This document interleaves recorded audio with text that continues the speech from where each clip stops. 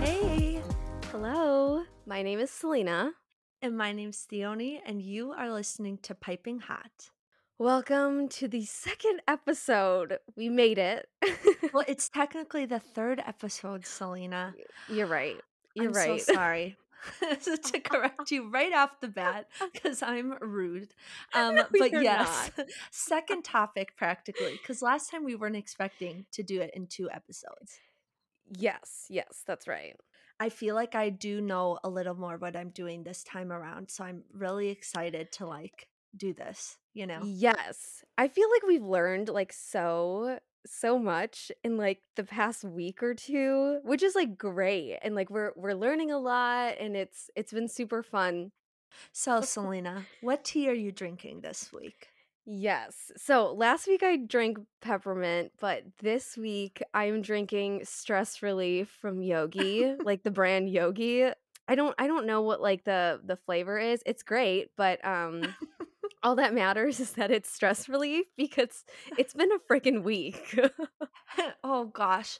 Do you feel like your stress has been relieved? Is the tea working? I've only had like 2 sips, so I'm not sure. You're like, give me a minute for it to sink in, and then I'll let you know where I'm at. Yeah, exactly. What about you, Theody? What are you drinking today? Yes. So my friend Helen for my birthday, she got me, it's called Lee's tea or something like that. It's like in a pink package and it comes with like an elephant on front and it's a pink chai. So it's actually Ooh. really good. I've never had something like this before, but I literally love it. So thanks, That Helen. sounds that sounds so fancy. It is. And you should have seen the pouch it came in. Like it was this little Yeah. triangle, like mesh, like I don't even know. It was really cool. I was like, oh, I felt very delicate. I don't Yeah, know. you're just so fancy with your fancy tea. Yes, yes, yes. So what happened this week? What was so stressful? Like, are you good? I'm I'm okay. It's just been so freaking hectic. Like I don't when your life is falling apart and you see it falling apart, but you're just Oh, so exhausted that you can't even do anything about it. Like you're yes. just here for the ride. You're like, "Oh, Yeah. well, okay." I don't know. That's just been me. And I oh my god, work has been freaking insane. And on Tuesday, I cried over an Excel sheet that I had to Oh, do because I was so stressed. I don't know what I'm doing. I literally do not know what I'm doing. And I oh, and I had to bring it to my manager obviously because she gave me the task to do it. yeah. And I was so stressed because again, I do not know what I'm doing and I just Oh. cried over it. I'm so sorry. I That is the worst feeling, especially for people who are type A like us. It's really hard to feel like you don't know what you're doing because you just Yeah. want to have everything organized. You want to know what you need to do. You want to just get it done, be efficient. And when it's sitting there and then you have to ask for help, you have to figure it out. It's really hard. And I'm Mhm. really sorry you were so stressed. And I totally get what you mean about just watching it fall apart. And I did not mean to laugh when you were talking about that because it's not funny that you're Yeah. seeing your life fall apart. I'm a horrible person. But it's the way you described it. But it's very, very relatable because I mean that's happened to me so many times. So I very much understand how that's and it's not fun. And I hope that this week is better and that hopefully you can get kind of a handle on things that were happening and um yeah. Thanks. It's really sweet. It's okay. My therapist Rebecca knows all about it. she's Nice. been she's been helping me through it. Oh, good. We love a Yeah. good therapist. I know, right? What about you? You started school, right? Yes. It's funny you say you feel like your life is falling apart because I kind of had that moment yesterday. Because I had a really long day with all of my clients for I Mhm. guess I don't know if people don't know this. I'm in grad school right now for mental health counseling. So, I have my own clients now. I'm trying to work with them and stuff. And I just had a really tough week with them. And sometimes you Mm. see them kind of I don't know, either not making the best choices or just going through something really hard. And sometimes it's really hard to feel like you're just not helping them or something, or not doing as much as I could be. And like I know that I am, and Yeah. I'm knowing know I'm doing what I need to do, but it's just sometimes like burnout is very real as like a therapist, you know what I mean? And I'm starting to realize that. And Mhm. um, so just trying to work through that. I was just feeling really exhausted yesterday. And then my friend called me, and she's going through something really hard right now. And, Mhm. obviously she's back in Minnesota, and it's really hard to feel like I'm not, I don't know, being able to be there for her in the way that I want to be. So just a lot of heavy Yeah. stuff this week. But, you know, I got organized. My little wall file things came in from Amazon. So now I feel like I don't have junk lying around. Like I'm more organized. Like I used today to like catch up on some stuff. So I'm feeling a lot better than I did, thankfully. So Good. That's good. yes. And you also took a nap earlier today, right? Oh my gosh, I sure did. I set an alarm though, because otherwise I'm convinced I like would have slept for 3 hours. But I texted Selena before we started recording, and I was like, "Selena, like, are you gonna like look cute? Like, what's the situation?" She's like, "I'm just gonna put on minimal makeup." And I was like, "Okay," because I look absolutely busted right now after my nap, and I need to know what level I need to get to. So aside from me looking busted after my nap, I'm just curious, what little pop culture things did you think about this week? Because I honestly don't have a ton. Maybe I need to do some more TikToking to figure it out, but I'm curious what you have for me. Yeah, okay. I don't have as much as I did last time, but also because my life is falling apart, I haven't been on TikTok for a good while, but that's okay. That's healthy, Hmm. taking a You break. need But space from social media. oh, of course. But the big thing that I want to talk about is that Nick Jonas and Priyanka Chopra had a baby.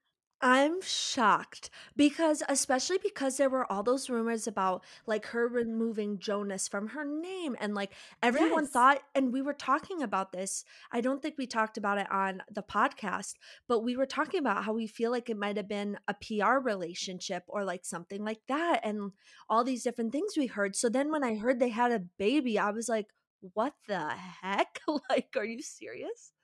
Like, literally so left field because, again, too, Yes. like, everyone was like, "Oh, they're getting a divorce because she moved, like, Jonas from her name," and they're Hmm. like, "Oh, they're getting a divorce," and literally out of nowhere, they're like, "Surprise, we had a baby." Like, okay. Happy for him. Like, Yeah. that's great. Do you know what the baby's name is? Or have they not No. revealed it yet? I don't think they've revealed it. They just made a post Okay. of being like, "Oh, we had a baby via surrogate, Yes. and we just, like some privacy for now," or So whatever, interesting. but Wow, yeah. crazy. Very Literally shooketh. unexpected. I Yeah. I got I got a notification from, like, Apple, like, News or whatever, and it Mhm. was like, "Nick Jonas and Priyanka Chopra had a baby," and my jaw dropped, and I was gonna screenshot it and send it to you, but I was like, "Oh, no, I'll tell her on the podcast." I love that your Apple, like, news I told know, you, like, as if that's the most important thing happening right now. I mean, it is I very know. important. Okay, and then the last thing that I will say, or at least, like, Mhm. whatever's happening in, like, the gossip sphere, Sure. a couple weeks ago, the Moon Knight trailer dropped, and that's a new show on Disney Plus. Have you seen it Mm. yet? I I feel like no, you know what? I haven't. I have not seen it yet. I know it's tragic because I am like a huge Marvel fan, like huge. So I can't believe I haven't seen it. Is it good? Like, are you Yes. excited? Well, it has, Oscar Isaac in it, who, was in the Yes. Star Wars, the most recent Star Wars trilogy, Mhm. and I well, first of all, I love him. I think he's so great, but I'm so obsessed with, like, the story of, like, Moon Knight because I don't really know that superhero per se, but I'm Yeah. so excited and the trailer was so good. Like, I just wanna know more. Like, that's where I'm Yes. at right now. Well, I kind of agree with you there because I don't know Moon Knight at all. I really don't know the Mhm. storyline. Like, I don't know anything like that. So I'm really excited to have something to watch that I literally have no idea about. I think it's like really exciting. And I think Mhm. Oscar Isaac is such a cutie. So can't wait. Can't wait to watch it. Yes, same. But Oh my gosh, yeah, and speaking of Marvel, did you see that, Tobey Maguire, Andrew Garfield, and Tom Holland finally did an interview all together? I did. I Oh, did. It made my heart so happy. me too. I literally watched the whole thing and was just sitting there smiling to myself because they were all just so supportive of each other, and Yeah, I'm just obsessed. And I can't yeah, I know we talked about this before, but that movie, I just can't believe how big it is. But anyways, I I loved know. seeing that interview. It was literally so wholesome, just, Mhm. like, seeing all of them interact because 'cause they're, like, from different generations of, like, Yeah. Spider-Man, but, like, they're just, like, so both not both, all of them, like, all 3 of them, their, Spider-Man films are just, like, they're so precious, and I feel like they Yes. all have, like, their own sentimental value and stuff, like, Yeah. Toby for sure being, like, the first Spider-Man, and Andrew well, obviously just Andrew, like, what else do I need? Enough said. Yeah, and then Tom with, like, the MCU, so, yeah, it was super cute. Okay, so I don't know about you, but I'm very ready to just like dig into the love hypothesis because I not that I forgot how good it was, but like rereading it to like do the notes for this, I, like, couldn't stop giggling to myself, like, my roommate literally came and knocked on my door, and she was like, "Why are you giggling?" And I was like, "I'm just reading a book."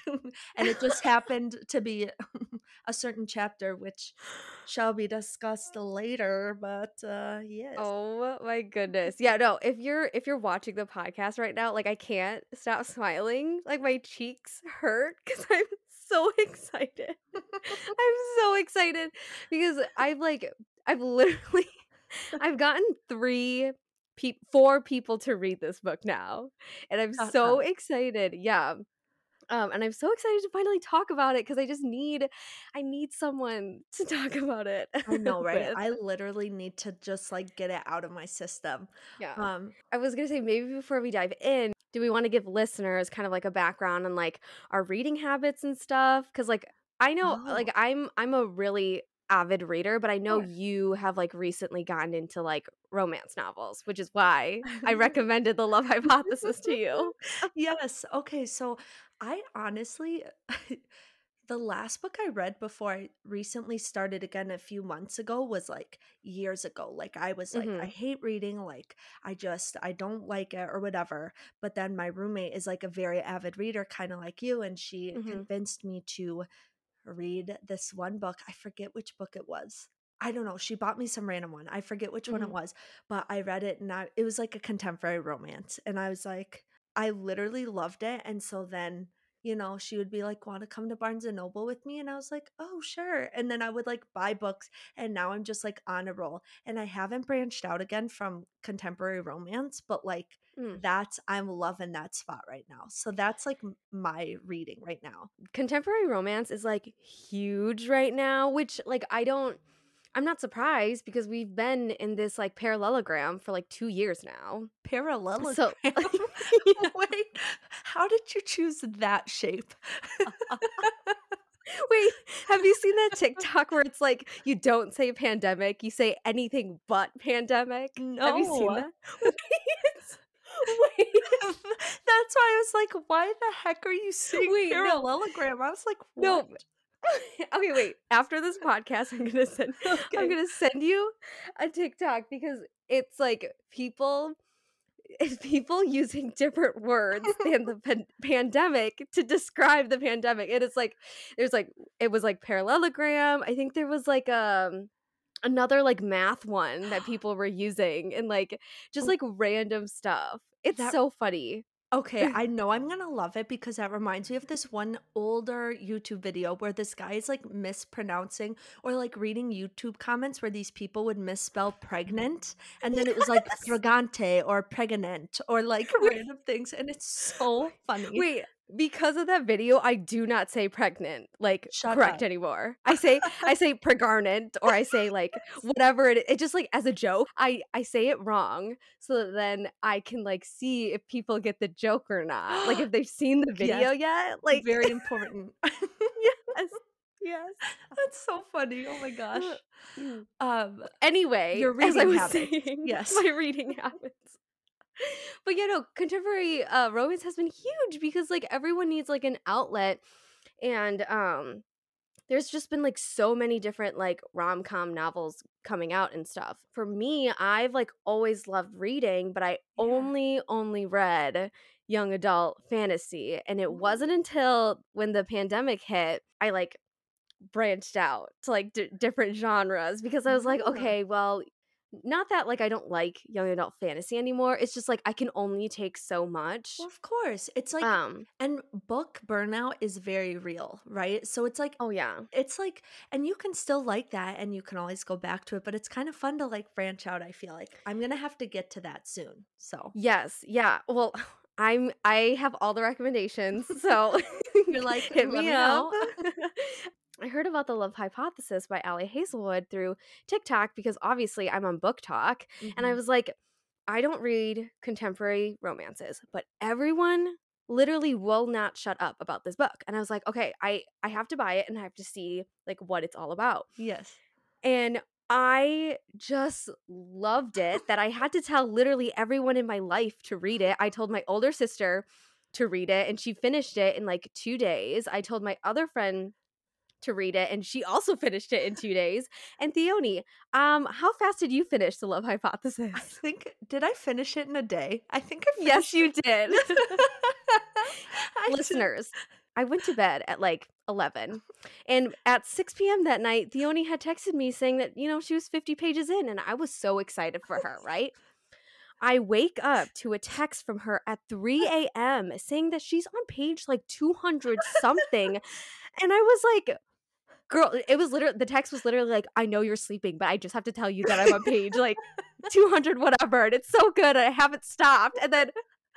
And then I texted her again when I woke up at like 9 a.m. the next morning. I was like, Theone, like, did you finish it? And she's like, yes. I I literally though, now that you see that, I totally forgot that I finished it that fast, but I mean, it's so addicting and like each chapter gives you a little nugget that you're like, I have to keep reading. Like I have Yes. to. And like Yes. at if you guys haven't read it, at the beginning of each chapter, there's something called like a hypothesis, and it'll give you just like a little random thing that'll key you Yes. into what the chapter is about. So if you even look at the beginning of a chapter and read it, you're like, now I have to read the whole chapter. It's literally so good. I It's, can't yes. say enough, you know? Also, by the way, if you haven't read The Love Hypothesis yet, like maybe listen to this episode later and then go read the book and then come back and freak out with us because I don't want to spoil anything from you because I think you should read this book with no spoilers because it's so good. Before Theone starts, I wanted to tell you something about this book. Did you know that it was a Oh. fanfic for Kylo Ren and Rey from Star Wars?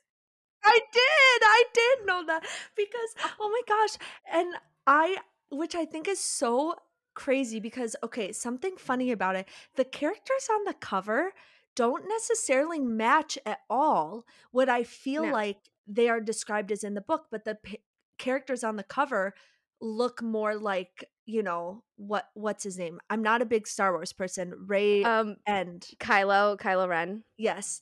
And the Mhm. fact that the main character's name is Adam, Adam? as in Adam Driver, okay. Don't Yes! dare tell me that that wasn't on purpose. It was. Like, Oh shut my gosh. the heck up. Oh my gosh. I went into it knowing that it was a fanfic, so I was, like, trying to draw, like, comparisons, being like, Oh. "Okay, well, I obviously know that, like, Adam is, like, technically Kylo Ren and, like, Mhm. Olive is Rey," so I was trying to draw comparisons and, like, I mean, there was some more so with Adam, but, like, I couldn't really find anything particular for, like, Olive and Rey, if that makes sense. Interesting. Okay, so that's, like, good to know because I didn't know it was, like, based off of, like, a fanfic from Yeah. when I started reading it, and I don't know the story that well, so I kinda got in like, to go in with fresh eyes, but I'm Yeah. curious, like, what fanfic it was based off of because maybe there would be more comparisons to that versus just the characters. So Allie Hazelwood writes fan fiction and she wrote Oh. Kylo Ren and Rey fan fiction, and she Oh. pulled from parts of her fan fiction online to come up with the love hypothesis. That's amazing. I love that. I literally love that. What the heck? Right? Like, oh my goodness. Oh my goodness. I so clever. Literally so clever. I mean, we're already so very excited, so we should maybe possibly jump in, right? Okay. Alrighty. So for each chapter, we're gonna just do like a brief synopsis and then we'll like go into it. So first I have the prologue. So here's the little synopsis I wrote. The prologue sets up the entire rest of the book. You meet Olive, the female protagonist, who is just about to interview for grad school. She is nervous and doubting herself, but who wouldn't be? When she finds herself in the bathroom because of years long expired contacts, she meets the guy. I'm already giggling. Although she can't see him, she takes note of his deep voice and his ability to surprise her. The guy pushes her to come up with a reason why she wants to go to grad school in the first place, and she finds herself opening up. By the end of the chapter, we find the guy giving all of the reassurance she needed to push through the rest of her interview. The prologue ends giving us a sneak peek into the next chapter as Olive was accepted to grad school. So, Oh my god, that was such a good, concise synopsis. Mine is not that good, you guys. Mine is not that good. I think it's because I was like rereading it as I wrote it. I don't know. I think I was just so excited. I was like I need to do this. So, here's the first thing that I like noticed. Right off the bat, Olive was so relatable. Like I just the way that she reacted to things, the way that she described things, the way she got emotional. I'm in grad Yes. school. At the time like in the prologue she's 23, I'm 24. Like I was just like of course immediate I'm like, "Oh my gosh, like we're so alike like ugh." But like I don't know. I just so right away I was loved her. No, I agree 100%. 'Cause I don't know why. Maybe it's like Allie Hazelwood's like writing style or whatever, or like Olive's voice that Allie writes in.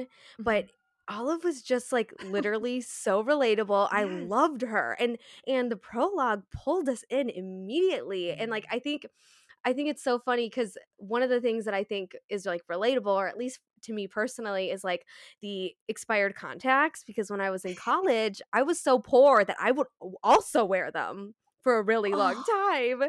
And I was like, oh, girl, I know your pain. I know your pain. oh my gosh, that's so funny that you have like Yeah. that's like a very specific similarity. You're like right off the back, you're like, girl, I know your pain.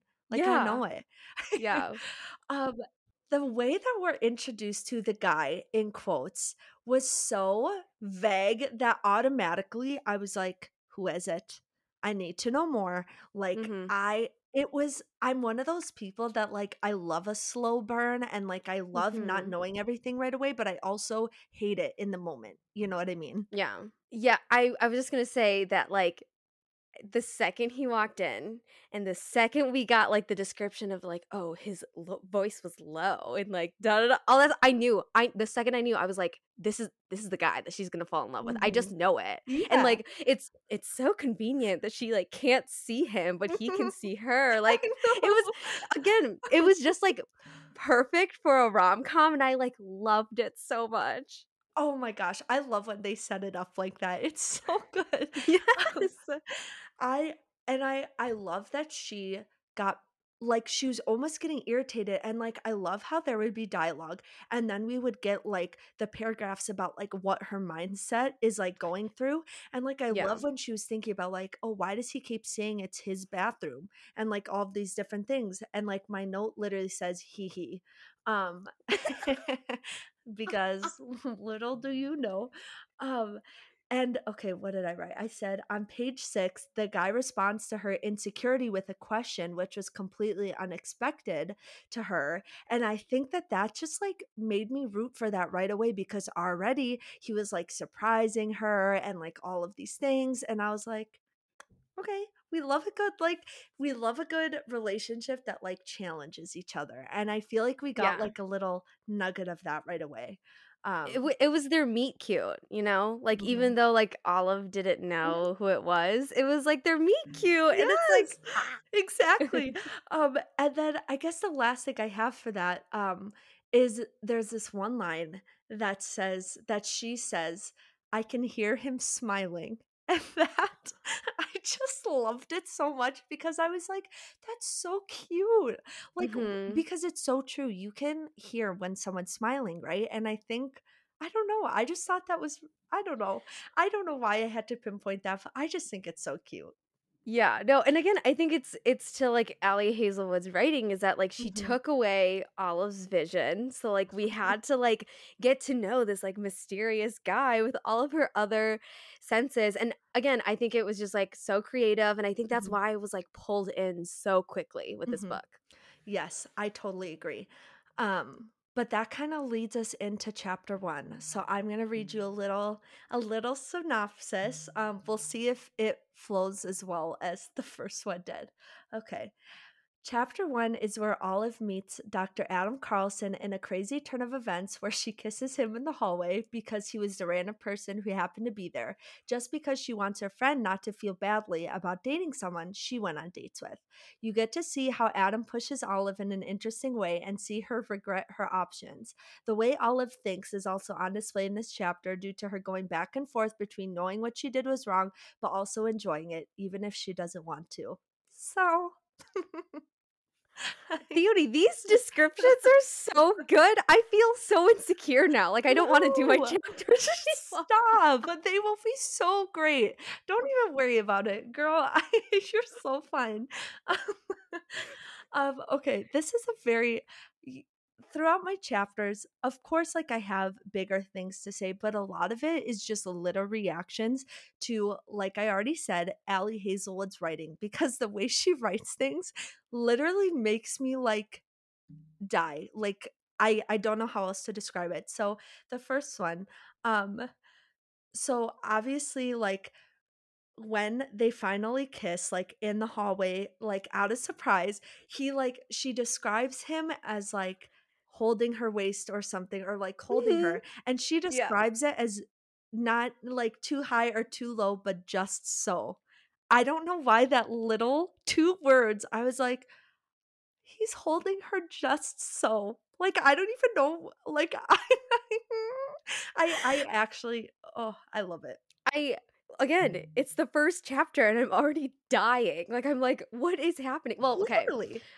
So I will say though, when I first read chapter 1, I was like, what is happening right now? Like I was so disoriented and I was like, I don't what's happening? And then it slowly like dawned on me that she's like, oh, she's kissing someone right Mhm. now. Like, holy crap.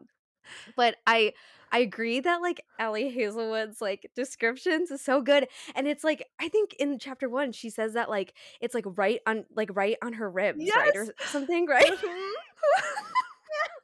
Yeah. Which is interesting because that will come, like, into play later. I know exactly what you're talking about. Oh my gosh. I'm so sorry, you guys. Like, if you're listening, I'm literally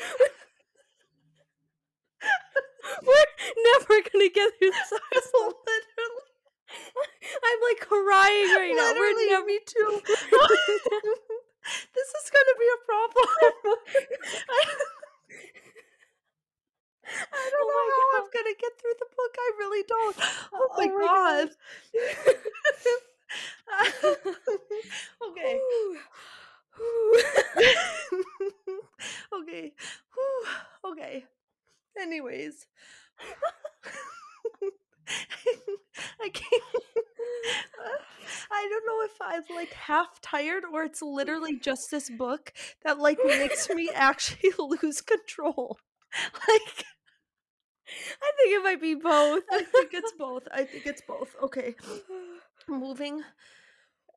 Deep breaths. Okay. Um okay, so so I one of the things that I love most in this book is like the push and pull of like every interaction, right? So like especially in this first moment where they first like kiss and like pull away, Olive's like battling with like I kind of enjoyed that, but I really shouldn't be doing that and I need to never do that again.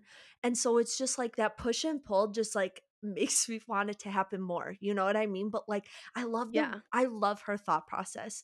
And I feel like that's very much on display in this chapter.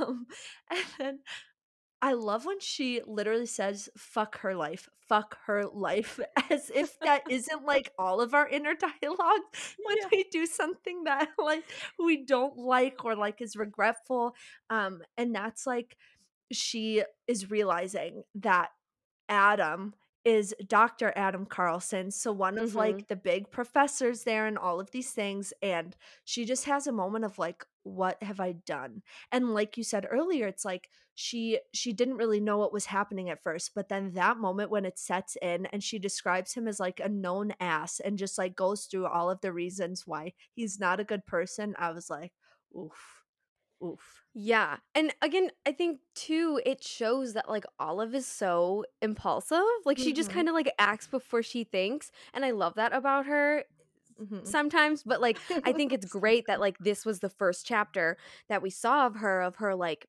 thinking or not thinking, of her, like, acting before thinking, and Yes. I just think it's so funny because it's such a huge thing that, like, happens.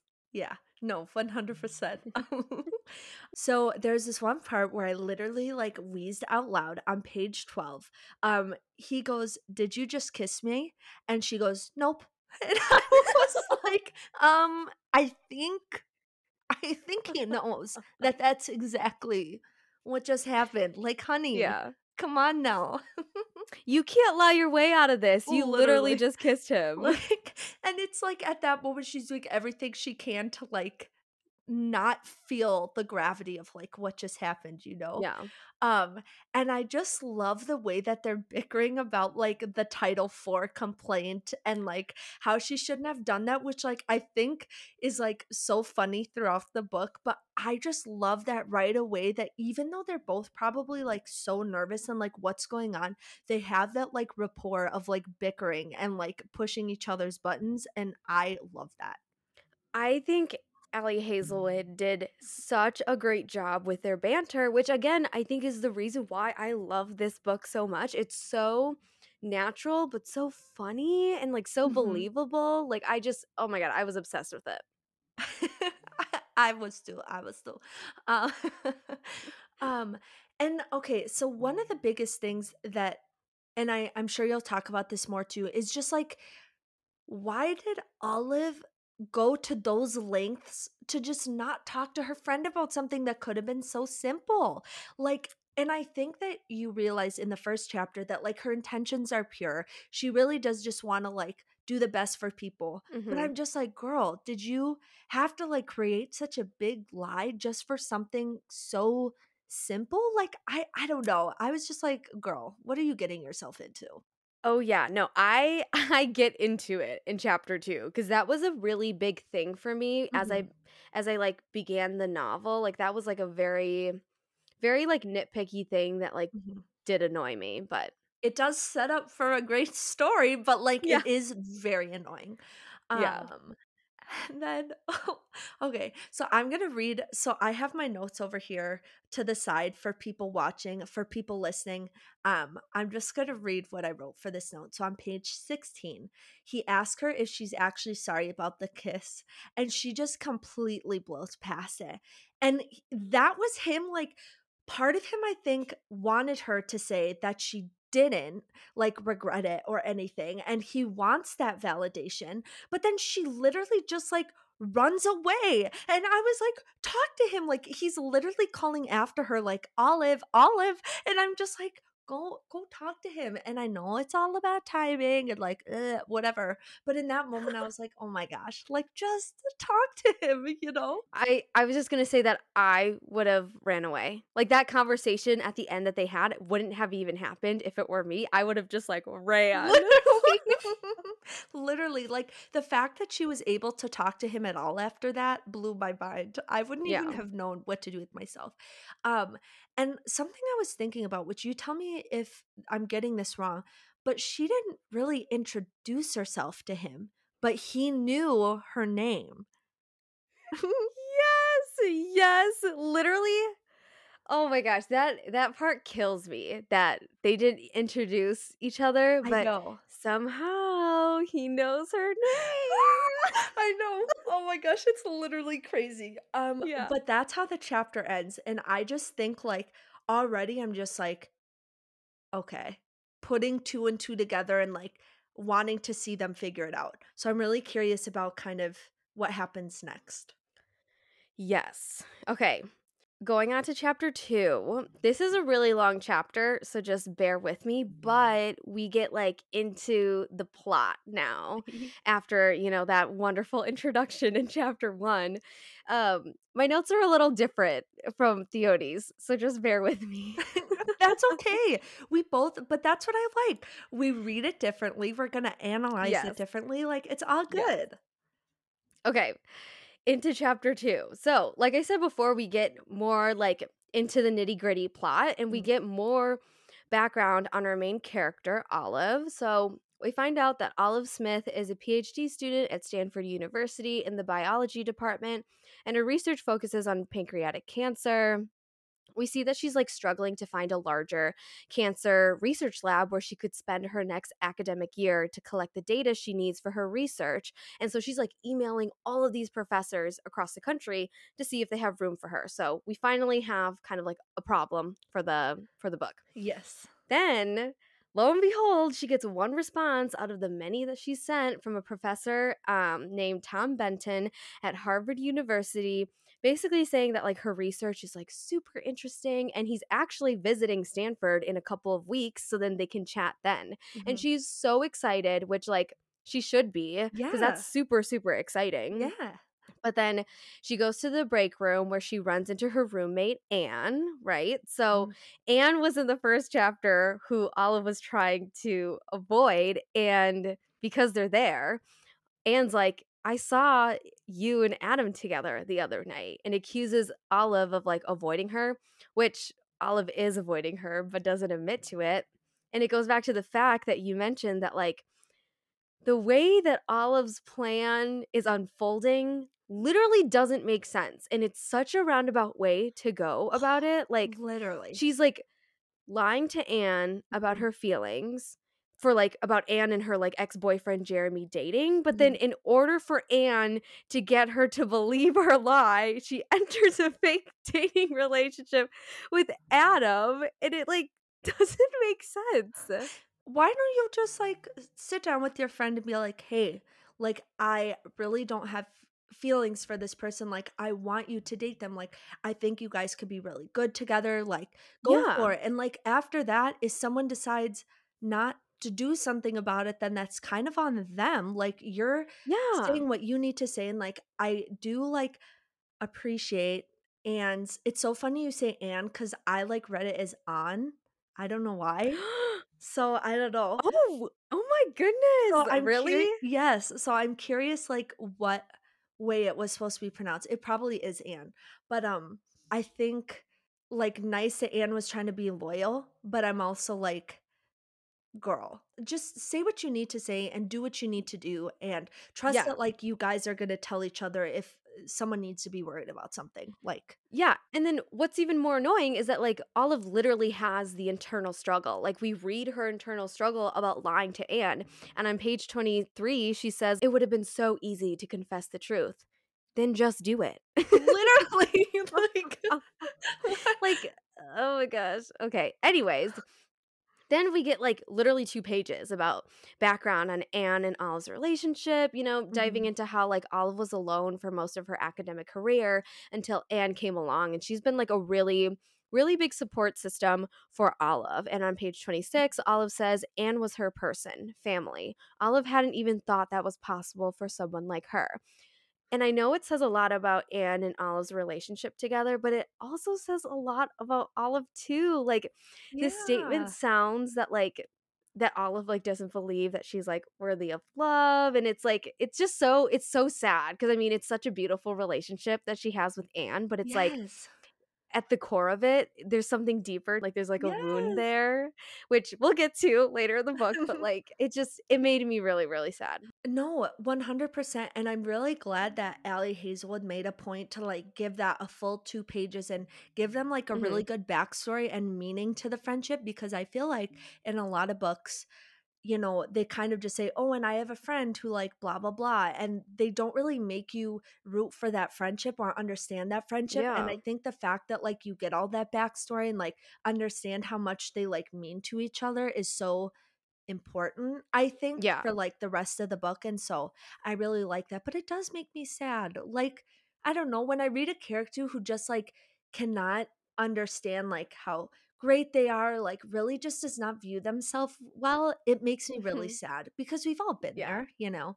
I'm not Yeah, even gonna no. say what I'm thinking about because I'll say that later. I And I know, know like you're thinking about it too because I just saw you smile.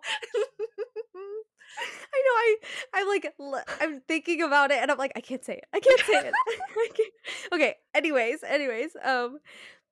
so before Olive can even utter another stupid lie, guess who enters the scene? The one and only Dr. Adam Carlson. He he comes up behind her like they're a couple, and somehow some way he like understands like what's happening between Olive and Anne, and then just like magically plays along with Olive's lie.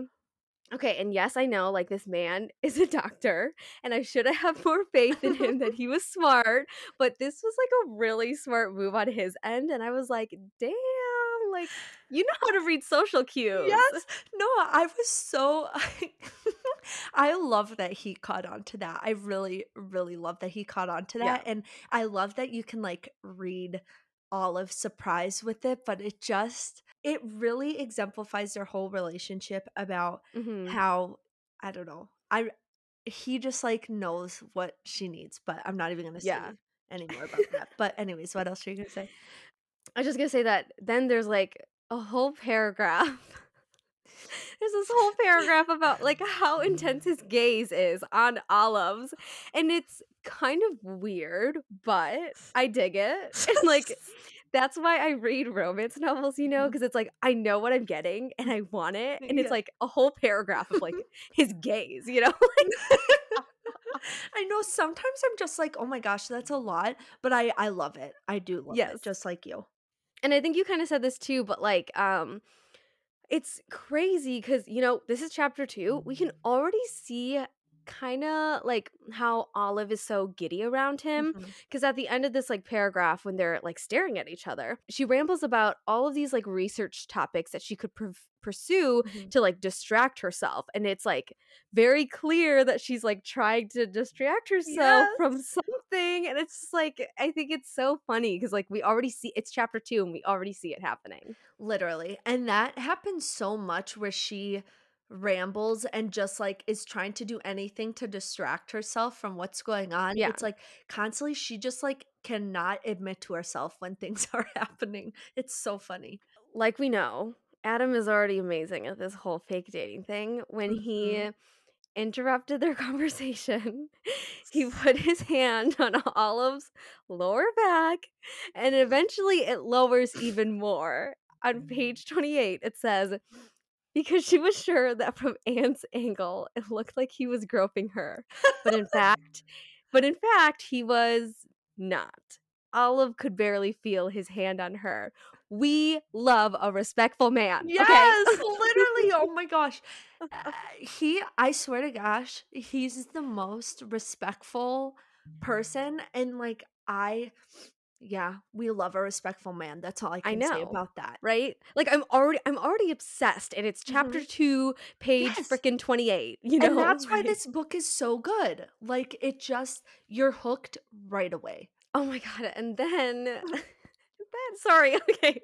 And then let's not forget the first question that leaves his mouth when Anne finally leaves the room. He says, "Is everything okay?" He just wants to make sure she's okay, like, he just cares.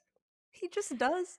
It oh my god, and it just like ugh, that's why like I feel I'm like so giddy right now too because it's like I like he it's so clear that he like cares for her, and Mhm, I think this is why I fell so quickly in love mhm. with Adam because he's like caring, really, really caring for Mhm. those people that he cares about. But, you Yes. know, also I think too that like Adam is very much the trope of like I hate everyone but her. Like, I Mhm. hate everything around me, but I'll do anything for her. And I love it. I love that trope. I love that trope too because it just and then you always get like backstory about why that might be or like more about that and I just love that because I love when all the focus is like the relationship in the way that the the guy just like feels like the girl is so special and he like doesn't know why but he just like has to put his focus on her. Like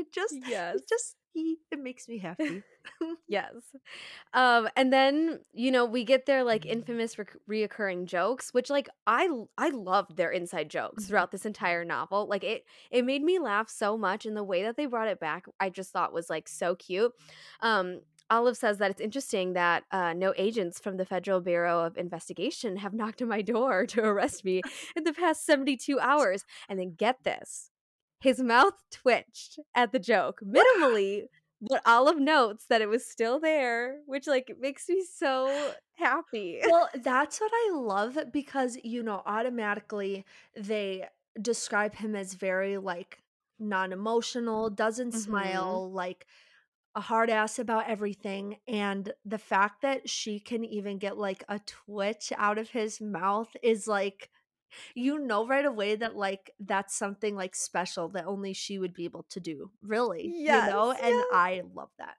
So she thanks him for, like, covering for her when, like, Anne mentioned about, like, this past weekend, but then he quickly shows a side of him that, like, everyone knows him for, like the Mhm. smart ass, the professor who has, like, no time for your bullshit. As he says to Olive on page 29, "You shouldn't need someone to step in." And then he has the audacity to lecture her about lying to her friend and like what she's basically doing to Anne. Like, obviously I don't agree with like what Olive is doing, but dude, stay in your lane. You have a role to play Literally. and you're going to stay there. Even though I love you already, but just stay there. Oh my gosh, honestly though, because I'm just like, you're playing along. You don't have to play along. So you better Right? not play along and then criticize for her for it. Yeah. Like, you're No, yeah, wrong no, for that that was one. definitely annoying, Ugh. but I Yeah. still loved him. So, um, Oh yeah, it doesn't change a thing. oh no. And then, get this, Olive introduces herself to him again because, like, she hasn't had Adam as a professor, but, like, obviously her friends have had him and, like, she's heard enough about him to, like, know who he is and, like, what his deal is. Mhm. And then he goes, "Oh, I know who you are." "Excuse me? How? How? Sir, How? how?" How? Tell me. I mean, okay, I obviously know the answer, but I'm not gonna say it, but at the moment, I was like, that's interesting." Yes. Oh my gosh. I was like, well, I forget what it says in the chapter, but like, what does she think about that? She's probably like freaking out internally. Like, how does he know who I am? No, I don't know. No, I think her, like, rationalization of it was like, "Oh, maybe he looked me up in, like, the Sure. student directory or whatever." I think that's what she rationalized, which I think is the dumbest rationalization, but anyway. Sh she she will do anything to rationalize something. It never makes sense, but Yes. she No. yeah. You're right. Um, and then, oh my god, then there's, like, such a weird conversation that happens after this between them where, like, Adam is like, "Oh, you should probably call me Adam, if Anne's around," and he's like, "Oh, I'll walk you to your car in case Anne's around," right? This felt super weird to me because, again, we're being told that he's, like, an ass. Like, Mhm. he is so, so mean, but right now he seems very, like, caring about Olive's Yes. situation, which I obviously know why, and I'm not gonna say it, but, like, it's, like, so weird for me to, like, read it so early in chapter 2 and be Yeah. like, "Is he really an ass, though?" Like, I just, like it was interesting that, like, Allie Hazelwood was, like, pulling us 2 different ways Mhm. throughout this entire book. No, 100%, and I think she was kinda smart for that, though, because I think it adds more dimension to his character because I feel like if he had been nice to everyone, like, the tension wouldn't have been there, Yeah. and again, it's just that, like, trope where, like, the guy is only nice to one person, and it's the girl that he likes. And Yes. I just like, Yes. let I me love walk it. you to your car. Okay. Yes. Screaming, crying, throwing up. Throwing up. Like, oh my god. Okay. Yeah, so that's how that scene ends. And then there's another scene with Olive and Anne walking to class, but that's not really important. And then in the next scene, Wait, they walk to class? That's crazy. Sorry. right? I'm Right? Oh my so gosh. rude. Sorry. And then the next scene, we see Olive in a coffee shop answering more emails from Tom Benton and his plans to come visit Stanford because him and a professor at Stanford actually won a big grant recently. So, like, that's why he's visiting to figure out all the details. While Olive is in the shop, people keep staring at her and she finds it really, really weird. Mhm. Then Olive goes to a TA meeting and people stare at her there too. People who, like, normally don't talk to her, they're talking to her Mhm. and they're being super nice. And her professor asks if there's like anything Olive wants to talk about. It isn't until she runs into her friend Malcolm that everything clicks. Turns out everyone knows that she's dating Adam Carlson. Stop right there. This is another thing that irked me because I'm like, you're on campus in a grad program. I Mhm. feel like you would know everyone, even if the school is big, like you know people in your program. Word Yeah. travels fast. Why did you think it was going to be like a secret? What were you expecting? Literally though. Like especially since it's not just like a teacher relationship or two students dating. It's like a student and a professor. Obviously she's not his student, but like I of course people are going to hear about it. Yes, and people are going to talk about it, you know? So Mhm. it was so weird that she was like, oh my goodness. So then Olive rushes to Adam's lab and is basically like, we need to talk. And she tells him that everyone in the department knows. And while saying this, Adam is like weirdly calm. I was very confused about his reaction because I was like, dude, you're dating a grad student. Shouldn't you be freaking out too? Like, Literally.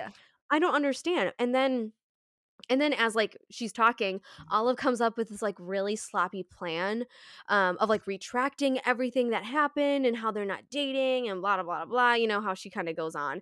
And then Adam, as he is, pokes holes in it saying, like, "Well, what is Anne and, like, what's his face going to think then if you, like, retract all of this stuff?"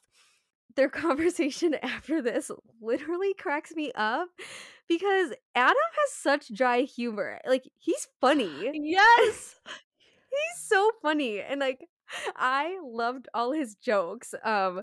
So Olive is saying that, like, they could say that she broke up with him, and he says that's flattering. So Olive proposes that they could say he broke up with her, and he says, "Oh, that sounds very credible." And then he goes on to be like, "Let's announce our breakup in the department newsletter, or make an announcement before a seminar." Like, he's such a smart ass, but like I love him so much. I love it too.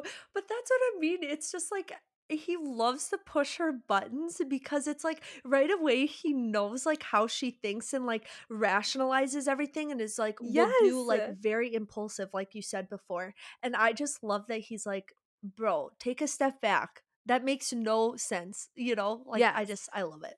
I love Yes. it. And then you know what surprised me though in Mm, this chapter? It was Adam who proposed that they go on to their like fake dating thing. mm, I was so surprised because I was like, what do you have to earn with this fake dating? Like, clearly Olive needs this more than you do. So I was like very surprised mhm. to have him propose it. Yeah. And then on page 45, he even says, like, seems like a win win to me. Mhm. How? Please tell me. Like, how is this a win-win for everyone? Like, Literally. I don't understand. He's still explaining it, and Olive asks if he's like married or something. And then he goes, "My wife and twins won't mind." So funny. As if, like, he wouldn't have mentioned that already. Like I kn Olive. I know, like, Girl. Olive, he's joking. Can you not oh my god, it's so funny because then she freaks out. She's like, "Oh my gosh," and Adam tells her that, like, he's joking, obviously. Another trope that I love that they don't Allie Hazelwood doesn't really play on it in this book, but I think I can still see the trope. I love the trope when like the main characters use like the last name to address each other all the time, and then they in the heat of the moment in a very serious or intimate scene, they use their first name for the Yes. first time. And then when Adam says, "You really need to start calling me Adam." On page 44, it reminds me of that trope. Even though it's kind of like opposite for them, I just love it so No, much. I love it too because it does mean something. It's showing like, Oh yeah. okay, you actually have a relationship now, you know? Yeah. So finally, Adam reveals like what his plan is and like why he proposed this like whole fake dating thing in the first place. Mhm. He says that he's considered a flight risk at Stanford, which basically means that the department thinks that he's going to leave, so they have frozen his research funds. And it doesn't help that he was like awarded a huge grant with another scientist at a different institution, and because he doesn't have like roots in Stanford, he can really just leave anytime. Mhm. But with the girlfriend, it'll show Stanford that he's starting to put roots down and like he's not going to move. Which when I heard that, I was like, "Oh, that actually kind of makes It sense." Like I does. right? Yeah. Which I think that if he hadn't come up with something that credible, then Olive would have been sus of that, but I think it was like the perfect way to like make it make sense even though it Yeah. makes no sense, you know. Yeah. And then the most annoying thing I think in this book, and I think it's what kind of like snapped me into like, oh, this is fiction. This is like 100% fiction, is that they glaze over the fact that she's like a grad student and he's a faculty member. And that it wouldn't be too hard to date because he doesn't like oversee anything that she does. And like, again, they just like glossed over it. And I was like, Because okay, I don't, I still feel like that would be a problem in a grad program because yes. I just if it were like a huge university and there was like a TA and a person like a student and they were like not in classes or whatever, then maybe that would be okay, but it's a grad program, like everyone works so closely that like there's no way that everyone's like, "Oh, that's fine." Like just shake it off like That's what I'm saying. It's like they just glazed over it, and mhm, again, it's like, okay, well, it's a fiction book, so yeah. like obviously Yeah. whatever Allie Hazelwood wants to do, she can do. But like that definitely like kind of irked me. I was Mhm. like, I need reasoning. Yeah. So chapter 2 ends with like Adam being like, okay, like here's the fake dating like scheme that we're going to do. And Olive says that she needs to think about the proposition a bit more. And then she thanks Adam. And the chapter ends by him saying, "No problem, Olive." When he uses her name, I don't know what it is. I'm just like, "Oh, you're using her name." I love it. No problem, Olive. Like, Yeah, no, all no, right. you're so right. You're so Oh. right. Okay, chapter 2 is done. That was so much. Going into chapter 3, it's 3 days later, and Olive is back at Adam's office. And it opens with the girl running out of his office crying. So again, we're getting like little bits of him being like this like asshole that he's Mhm. like known for. So she walks in and Adam says her name, as you were saying, and there's this entire paragraph describing how he says her name. Yeah. Like on page 52, it says, Olive didn't quite know what, but it was there in the way he said her name. Precise, careful, deep, unlike anyone else, familiar, impossibly so. Are you kidding me? This is what's so brilliant about the writing. Something that shouldn't have an effect on me has an effect on me. I'm speechless because Olive, like, oh my gosh, I can't. I Oh, just can't. yes, no. I know, exactly, and I love it so much. Again, going back to the whole, like, dating a grad student thing, Adam confirms that he, like, talked with the dean and that they're good to date, except for, like, a few caveats, like they can't collaborate in a formal capacity, and he has to, like, step out if he's nominated or if she's nominated for fellowships or awards and Mhm, all this other stuff, and then, like, that was it. I was mhm. like, "Oh, okay," and then they, like, moved on. So, again, it's I know it's a fiction book, but I was just like, I just need a little more reasoning. Which I feel like, obviously, I'm not going to bring it up now, but I feel like things start to make more sense the more you go on in the book. But right Oh, now, it's yeah. like, what the heck is happening? Like, that's not casual.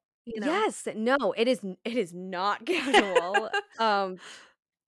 And then another small moment that, like, makes me giggle is when Olive admits that, like, she wasn't going to ask him to be part of her thesis committee, and he's, like, taken aback because his research would be, like, pretty beneficial to hers, but she says that, like, in a joking way, she says that she wants to graduate on time and doesn't want to spend time crying in the bathroom like that last girl who Mhm. ran out. And then get this, on page 54, it says, he lowered his gaze to the desk, but not before Olive could see the corner of his mouth twitch. Not that stupid mouth twitch again. Enough. I can't Like, handle it. he's loving this. I know he's Mhm. loving this. Oh, yeah. Oh, yeah. Finally, Olive says that she's going to agree to do this whole fake dating thing, but before they like enter it, they need to lay down some ground rules, which like reminded me very much of To All the Boys I've Loved Before, but I think like the whole rules trope is like very common in fake dating books, Yeah. so I wasn't surprised. The first rule, strictly on campus. Second rule, no sex. He is so stunned that he can't even speak because he didn't even think that Olive would bring it up, but then she did, and she just like obviously wanted to lay down Yeah. like the ground rules, and then they go on to say how like this is such a weird arrangement, but they have to Mhm. put down the rules and it's blah blah blah blah like Well, it's just like so funny because obviously they're both biologists and they both like have to have their craft together as we know, yeah. and it's just like out of the two rules, like really Yeah. like you're not going to put any other parameters around it behind besides that, like okay, Yeah. we know where your mind's at, girl. I know, right? Yeesh. Right. Third rule, Olive won't date anyone else, but Adam is free to if he wants or he's already seeing someone at the moment. Adam says no, that he won't date anyone else. And on page 57, this is what he says. There was a certain finality to his tone that took her by surprise. Like, he was so confident in that no. And like that moment, I knew something was up with Adam. I was Mhm. like, you don't add these descriptions for nothing. Like it's Literally. characterization. I know something's up with Adam, and Adam has some sort of thing with like Olive, but we don't know yet. And I was like dying. Yes, because there has to be more to that. Like, there's no way that he just is like, "Yup, I'm gonna do this. Here are the rules. Like, I'm not gonna date anyone else. Like you're gonna be Yeah. my focus." Like, it's uncharacteristic for who he is as a character, but also just like the whole situation. I don't know. So, Yeah, exactly. The fourth rule, the deadline to their fake dating is September 29th. They have to make it till then and then they can end it. And then the fifth and last rule is that they need to do stuff together to show people that this is a real relationship. And this delves into like the funniest freaking conversation where Olive asks what he does for fun. And he's like, I guess I work at home and I work out and I sleep. Like, he's the most boring man in the literally, world. like, which is funny because in real life, like, if I had went on a date with someone and I was like, "Oh, what do you like to do for fun?" And he was just like, "Work out, run." Like, I would be like, "Okay, like, you're That's boring, it? like, that's it, Yeah. okay." Like, but in this book, I'm like, "Oh." Like, it's just like, in real life, that would never fly. Like, "Boy, Oh, get yourself some no. hobbies." Like, what are you Yeah. doing? So then Olive proposes that they just, like, get coffee each week for, like, Mhm. 10 minutes. You know, nothing long, but, like, just enough that, like, people will believe their Mhm. relationship. And then one of my all-time favorite parts in this chapter, Olive waits for him to type it into his computer in his schedule. And when he doesn't, she asks, "Aren't you going to add it to your calendar?" Then he goes, "I'll remember." Okay, Isn't that the whatever. is it no, I'm saying that that is, like, the hottest thing ever because it's obvious that he cares this Mhm. entire time, which I find it, like, so attractive because he's like, "Oh, he cares so much about this coffee date Yeah. that he'll just remember." Like, he doesn't even have to put it in his schedule. Exactly. Ah! I love it. I love it so much. It's the little things, seriously. I know, I know. So then, they shake on it, and that's that. I also wanna mention that, like, Ali Hazelwood does a fantastic job of describing Adam Carlson, which is why I'm, like, literally so in love with him. Like, for example, when they're shaking hands, it says, "He stared at their joined hands before meeting her eyes, and Olive ordered herself not to notice the heat of his skin or how broad he was or anything else about him." Like, Okay. oh Eh, my gosh. I've had enough. I can't. I know, right? I Right? like, it's just those little moments, like, it's just like, "Hi, I'm holding your hand," but it's just, like, so hyper focused on, like, Uh, I don't know, I yes, just yes. Yeah, again, too, it's like, okay, it's like you're describing all these things and you're, like, trying to convince me that he's an ass, but, like, Mhm. you're also doing these things that, like, are making me fall in love with him, like, what are Literally. you doing? And then the last scene of this chapter is with Olive and Malcolm, and they're cooking, and he's like ignoring her because like Malcolm hates Dr. Adam Carlson, Yes. which then prompts Olive to tell him that like it's like fake, like the whole entire thing is fake, and Malcolm is like the only one who knows, other than Adam, obviously, that this whole thing is fake. That is how chapter 3 ends. Dang. You had some good chapters. And, like, that's what I mean, though, like, each chapter just, like, makes you wanna read more and sets up so much, Oh like, every yeah, chapter. definitely. Alright, now we can finally go into chapter 4. Um, Let me give the little synopsis, okay? Chapter 4 gives us all the details on what fake dating Wednesdays looks like. Even the coffee represents how opposite they are between the pumpkin spice lattes and black coffee. Olive finds herself surprised when Adam shows his funny side even slightly and that she's willing to push him a bit. By the end of the chapter, Olive is being introduced to Dr. Tom Benton. I love this chapter, but on page 69, I wrote that just again that like Allie Hazelwood writes so realistically. Like Mhm. the way like in the chapter, it's described that she really, for the first time, lets herself recognize how handsome she thinks he is. And I just like love the way that like she describes him. And it's so realistic when it's like, I don't know if you have a friend or something and you never really thought of him that way, but then you have that moment and you're like, oh, they're kind of like, hmm. It's like, it's just very Yes. realistic in the way that happened, you know? I agree, yeah. And then, okay, so how did you feel about the favorite color question when she just goes, "What's your favorite color?" And it was just like, for me, it felt so awkward. I wanted to like crawl under a table. And like it was so funny because it was very true to like who they are. But I wanted to like pass away. It was too awkward. I don't know, I okay, so the thing is that I think I'm biased towards their coffee dates because I loved their coffee dates. Oh, so I, did like, I. I loved it whenever it, like, popped up in a chapter, so when I first read about, like, the color thing, I kinda just dismissed it as, like, "Oh, that's just they're just so opposite of each other Uh that, huh. like, this is, like, the most weird situation ever because 'cause they're not even alike." And it's funny because the color thing becomes very important later. Yes. Okay. Yes, it does. There's this part where they're paying for their drinks and Adam offers to pay for her coffee. But then he's like, "Oh, because you don't have a lot of money," or something like that. And I was like, that was the first time I felt like he was actually kind of like rude to her. Like you were saying before, it was like, he's so sweet with her, but so rude to Mhm. everyone else. Like, I was like, oh, that did not come off right. And like, I'm glad we got to see that. And I know it wasn't like ill intentioned or anything, but like, I don't know. I felt a certain way about that. Yes, no, it was very purposeful for, like, Allie Hazelwood to add that in because, again, it's like we've been s all like, up until now, we've seen, like, so many good things about him, so we Mhm. just needed a little bit of, like, not being mean, but also not being kind. Yeah, 100%. I love how, like, Olive eventually, like, on their coffee date asks about Adam's family and, like, in of course, we get, like, paragraphs about her mindset and stuff, but I love that it's described that, like, she's surprising herself that she wants to know more about him.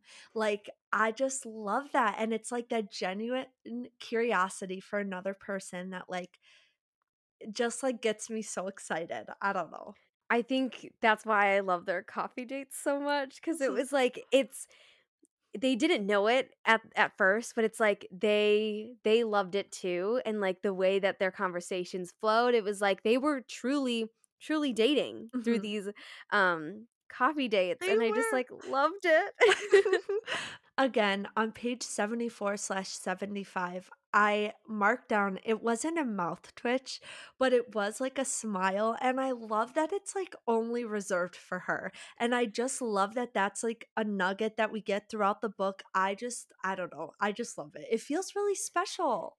It does, and what kills me, like, what I love the most about it is that throughout the book, it gets bigger and bigger, like, he Yeah. shows it more, and I just, like I I know. die. It's so good. On page 78, Olive straight up calls him out on how moody he is. And I Mhm. just like love that because I don't know, I think you need to be challenged in like a relationship. And obviously it's fake at this point. But I love that, like, as awkward as she is and like impulsive and all these things, she's just like, why are you so moody? And I don't know. I love that she will like call him out because I don't think anyone else really does. No, and I love that about her too, because she's, like, not afraid of Adam, Hmm. which I love because it's like I mean, maybe again too, like, she hasn't had him as a professor, so she's, like, only heard of, like, what he's done. Exactly. But I think you mentioned it too in chapter 1, it's like they're always challenging each other throughout Hmm. this book, and I feel like Olive really does that with Adam, Yes. but I also think that Adam secretly likes it Hmm. because he's, like, obsessed with her. Oh, he loves it. He loves it. Yeah. Okay, I forget what this paragraph says, but I literally have on my notes, page 79, read the first paragraph. So this is what the paragraph says for all of you listening. It looks good, as in really good. You are probably one of the most handsome men I'd ever talked to last week, but now you look even better. Not that I care about these things. I don't care at all. I rarely notice guys, and I'm not sure why I'm noticing you, or your hair, or your clothes, or how tall and broad you are. I really don't get it. I never care, usually. Ugh.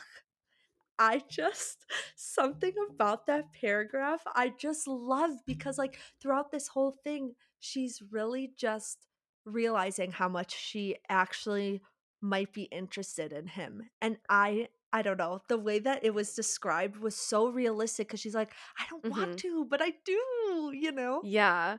I loved reading Olive's internal struggle. Like it was just so much fun, but also like so realistic. And I thought it was also funny that she kept like trying to distract herself because like Yes. she's like trying to deny it, but obviously, girl, like you can't. Exactly, exactly. But then the chapter pretty much ends when she meets Tom. So I will go in to chapter 5 now. Let me read the synopsis. We'll see. We'll see if it's any good. In chapter 5, we see the interactions between Olive, Tom, and Adam. Adam isn't afraid to stand up for Olive and support her when she needs it most during a chat that could change Olive's career. We also get to know Adam and Tom's relationship more. By the end, we discover that Olive has 2 weeks to get Tom an official proposal, which she is more than ready to take on.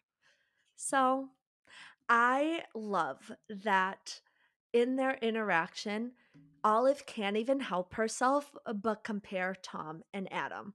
It's like she's already making it real in her head, and she's like, oh, I guess he's attractive, but like, and I should be attracted to him, but like, I just can't get Adam out of my head.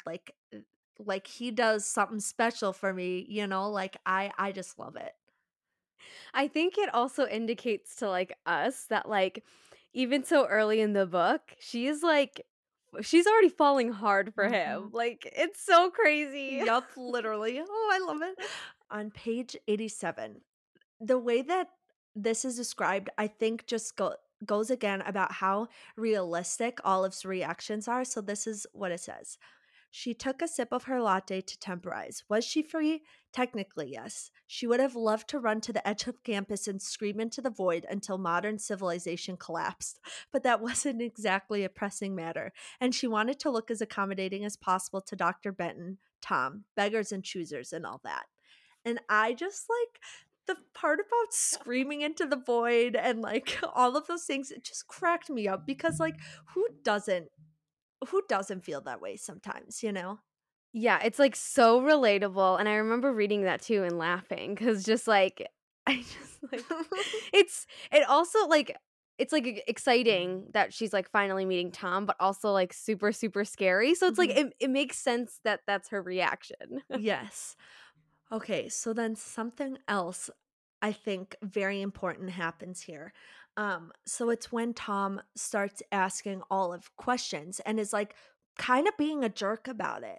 And Adam like stands up for her and like even Mhm. if she recognizes that like he's doing for her what she needs most in that moment, and I think that Mhm. means so much to her, and like he helps her get through that, and I think that's when she's like, oh, like this could really be something real. Like he just the rest of the chapter is basically him standing up for her and him giving her the reassurance she needs and stuff like that. And I love when she realizes, she's like, "Oh my gosh, his arm is on the back of my chair." And I'm just like, Yes. I I knew I didn't like Tom from that exact scene. Uh-huh. It just it just sat so badly with me where I was like, why are you just like coming in and like interrogating her not only about her research but like literally her personal life? Like Literally. you don't have you have like no right to that. And so that definitely sat very very badly with me, like which we'll talk about later. He's kind of the worst. Yeah. But that's pretty much what I had for chapter 5. But I feel like that was like a lot of what is very important to come, which I feel Yeah. like every Oh. chapter is, but Oh, definitely. Yeah. Okay. Chapter 6 and 7 are literally my favorite chapters. And oh my God. Okay. So sorry if I'm like being so annoying with these two chapters because they're literally my favorite. Anyways, you're chapter not 6. annoying. Thank you. So in chapter 6, Anne and Olive go to the auditorium for Tom's talk slash presentation because he's visiting Stanford. So he's gonna give a talk on his research. And it's packed. Like crazy, crazy packed, and they can't find a seat. Then Olive spots Adam a few meters away in an aisle seat talking to Holden Rodriguez, which I love Holden, by the way. I love him. I literally wrote that down Yes. later in the book about like he's the best. Literally the He's best. amazing. Like I was like he just like grew on me and I'm like, Mhm. "Oh my gosh, you're amazing." And then Adam is in a black Henley, which looks so good on him. On page 96, it says, he didn't wave back, but his gaze seemed softer and warmer, and his mouth curved into that tilt that she had learned to recognize as his version of a smile. So cute. Okay, so more people are coming in, and it pushes Anne and Olive closer to Adam and Holden. And before they can find a seat, like the people have already started the presentation, and so they're standing next to Adam and Holden. Adam offers Olive her seat, which is like very very nice. But then Anne interjects and is like, "Yeah, no can do. If you stand, Dr. Carlson, no one behind you will be able to see because he's like tall, like very very tall." So what does Anne do? She gives a suggestion, which is for Olive to sit in his lap. When I first read this, I screamed. No, no joke. Literally same. I was like, "You're kidding me, right?" I I had to like put the book down and take deep breaths because I was like, this is not happening right now. it's so like, oh my gosh. I Oh my gosh. Again, like I said before, like in rom-coms, like these scenes just like happen and they're kind of like cheesy, but again, it's a rom-com novel. Like Mhm. you know what you're getting, and I just like I loved it. love it. I love it. And I love that she thinks she's being so funny and like cute and like they're Olive and Adam are like, "Oh my freaking lord. Yeah, they're You've like, got to be "Oh, are kidding you me." kidding me?" Literally. Yeah. Obviously, like Anne and Olive argue because she's like, "No, this is like not going to happen." But then eventually she turns to Adam, and this is what she sees. On page 98, it says Adam, who was very unsurprisingly looking up at her with that non-expression of his, the one that Olive couldn't quite decipher, except that his jaw was working, and she wondered if maybe that was it, the last straw, the moment he backed out of their arrangement. when I first read this, I was like, crap, like maybe Olive is right. Like at this point, we Mhm. don't really know much about Adam and we don't know much about his boundaries either. So like, yes, they did kiss, but like this might just be a little too far for him, especially because it's in front of a packed auditorium with people that he works with. It's interesting that, like, that was what was going through your mind because Mhm. when I read that, I just read it as he's already shown so much that he's, like, willing to do whatever, that I thought it just really showed, like, her self-doubt in a way. So that's, like, what I got from it because she's just like, Oh, "There's no way he would wanna take it this far, like, this is too much, like, he's already doing so much, blah, blah, blah." So, yeah. I don't know. Interesting. Okay.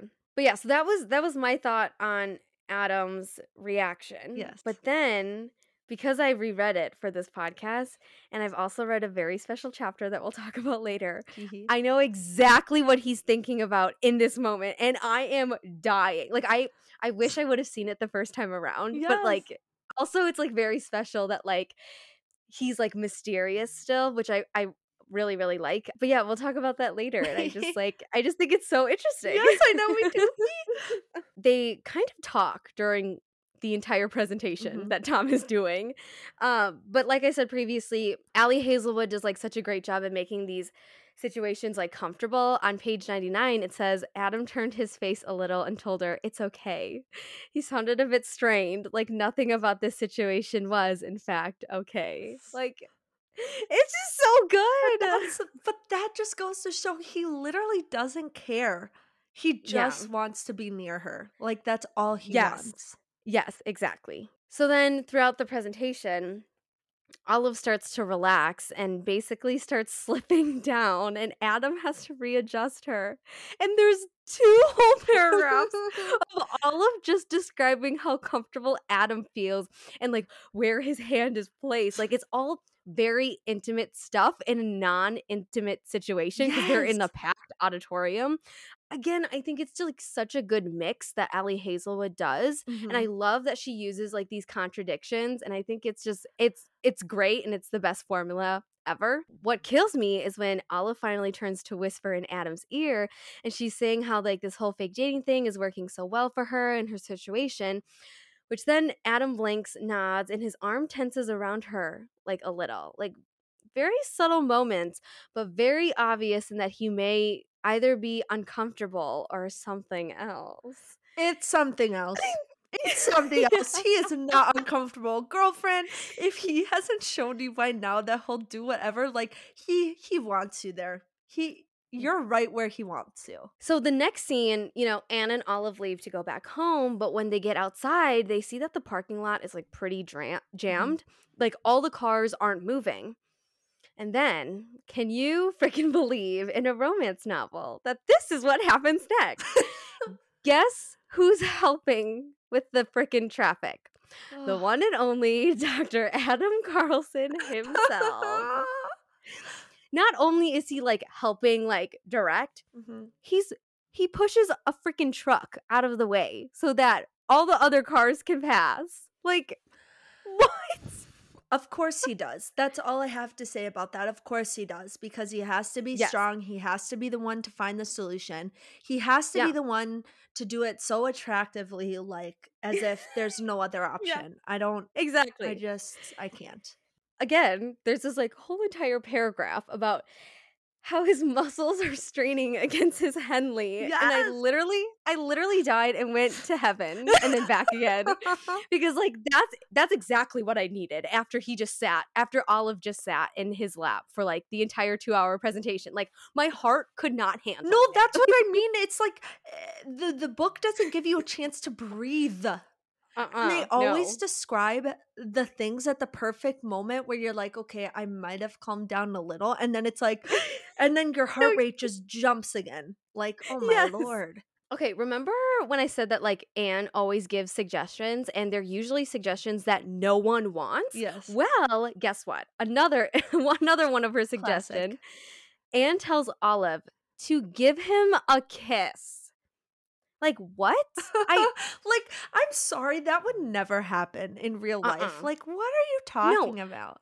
again, I love it because it's like a Oh, rom-com of and, like, I'm course. gonna take it, but it did feel a little weird and, like, very, like, high school-y to me because I would never say that to anyone Mm-mm. except maybe, like, in high school, like, early high school, but I don't know, it just felt weird, Yeah. but I didn't hate it, you know? No, I didn't hate it either. Olive approaches Adam and she's like literally starstruck by him. Like the woman was too stunned to speak. Um, it says on page 106 he wiped the sweat from his eyes with the hem of his shirt. It left a broad strip of fresh. Wait, I don't know what I'm reading. It left a broad. Wait, okay, wait. I'm gonna pull it up. Okay, so on page 106 it says Adam wiped sweat from his forehead with the back of his hand. No, that's not it. That's not it. Wait. Okay, you know what? Forget it. Anyways, it's all it's like a good paragraph, but I literally can't find it. What I was going to say, if I could find the frickin' quote, is that this was the moment I knew that she was starting to fall for him. Like, Mm. because you don't make these observations without having like secret feelings for Yes. them, Literally.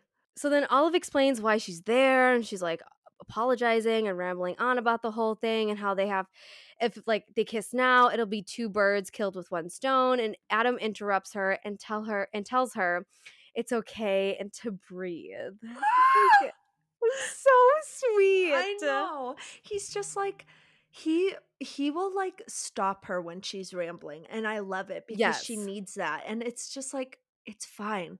Like that's the least bad thing that we have to do in this whole like just relax. So then they like argue a little bit because like Olive is like, "Oh, I'll only kiss you if you want to," and like it's not a big deal, and blah blah blah blah. And at this point, I'm just like, "Oh my god, just kiss already." Literally. So then on page 109, when they do finally kiss, it says, when she eased back on her heels, it seemed like for a fraction of a moment, Adam followed her, trying to fill the gap between their mouths. Though by the time she blinked herself free of the haze of the kiss, he was standing tall in front of her, cheekbones dusted with red and chest moving up and down in shallow breaths. What the heck? You're gonna tell me that like Adam doesn't like Olive? Like, are you kidding please. me? Like Yeah.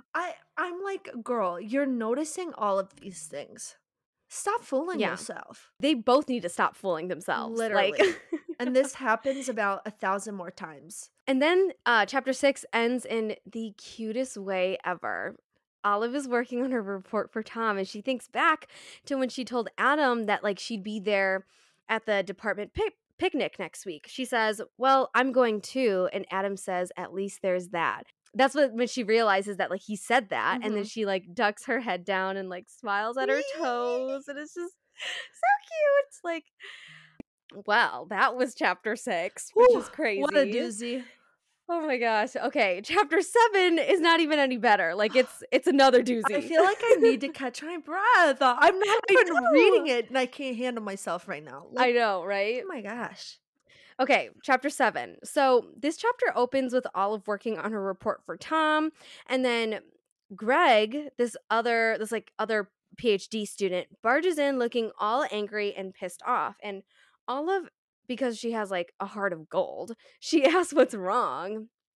And Greg, being like super freaking angry, he says, "Your stupid boyfriend is what's wrong. Like we're in high school or something." And I was like, "Oh, okay." That whole situation pissed me off because I'm just like and maybe this is just something I think about like in life, but Mhm. like why are you yelling at someone? Go yell at the person. Like, she doesn't control him. She doesn't get to decide how he thinks and what he says. So, why are you acting like it's her fault? Like, why are you coming at her? Exactly. And I think I like that's why I was like so annoyed with this scene. I was like, "Greg, your logic literally doesn't make sense right now. Like, Literally. what the heck?" But then we learned that like Adam is on Greg's dissertation committee and he failed Greg's proposal which is going to set Greg back a lot because he has to revise it all and he's angry. And again, for some stupid reason, he's like angry at Olive because Olive is dating Adam, Whatever, which Greg. I know, Bye. right? Exactly. Then we commence like Olive and Adam's like first real fight. Olive texts Adam and asks if he failed Greg. And it's funny because like she says that like Adam is like never on his phone while they're together. So she's Mhm. like, "Oh, it's gonna take a while." He responds right away. Like he was waiting at the phone. Which I think is so funny. So then there's this like whole spiel about how like, yeah, he did fail Greg's proposal and it wasn't up to par and blah blah blah blah.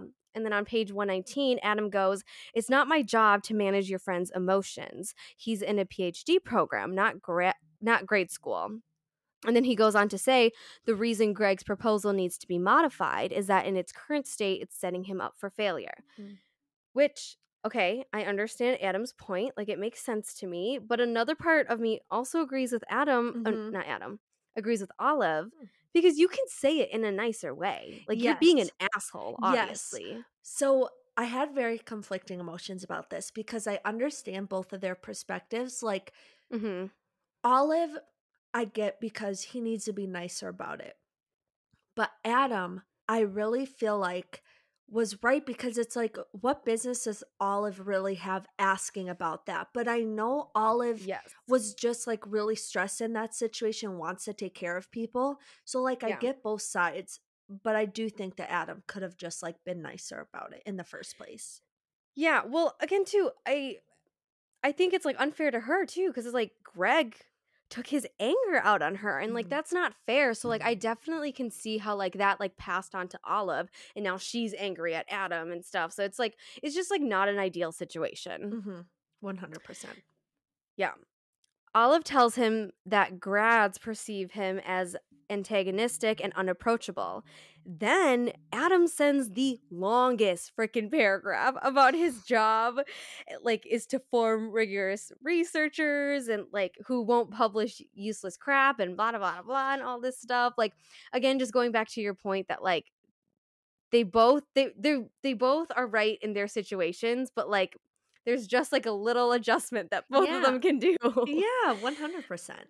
After that long text, there's a moment where Olive reflects, and we really get to see like why this is hitting her so hard. Not just because like Greg was being like super mean to her for no reason, but it's because she's been in Greg's position before. So she like 100% knows how Greg is feeling to be like delayed at Yeah. on his research. So she's on the other side having this conversation with the person who is notorious for failing students' proposals. So she sends one more text and it says, "Well, fuck you, Adam."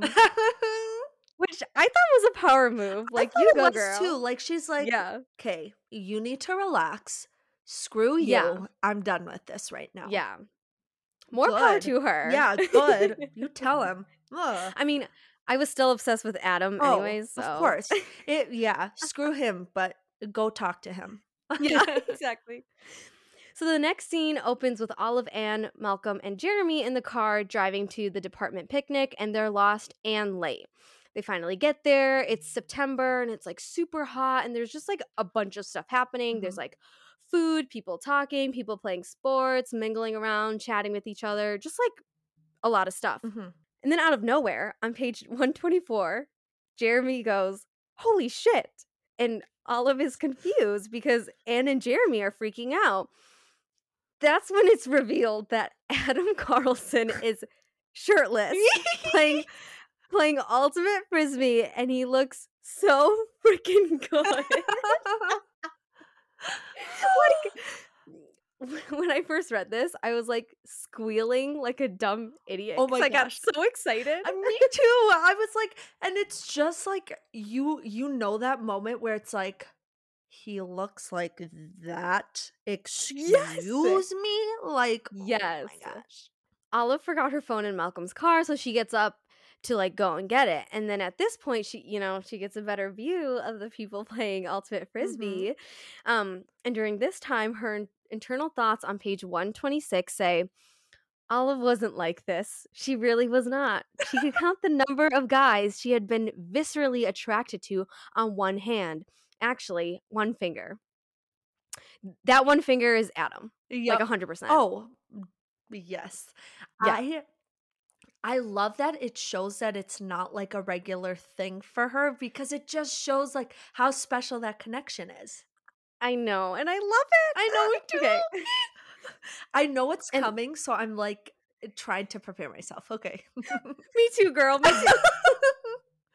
Okay.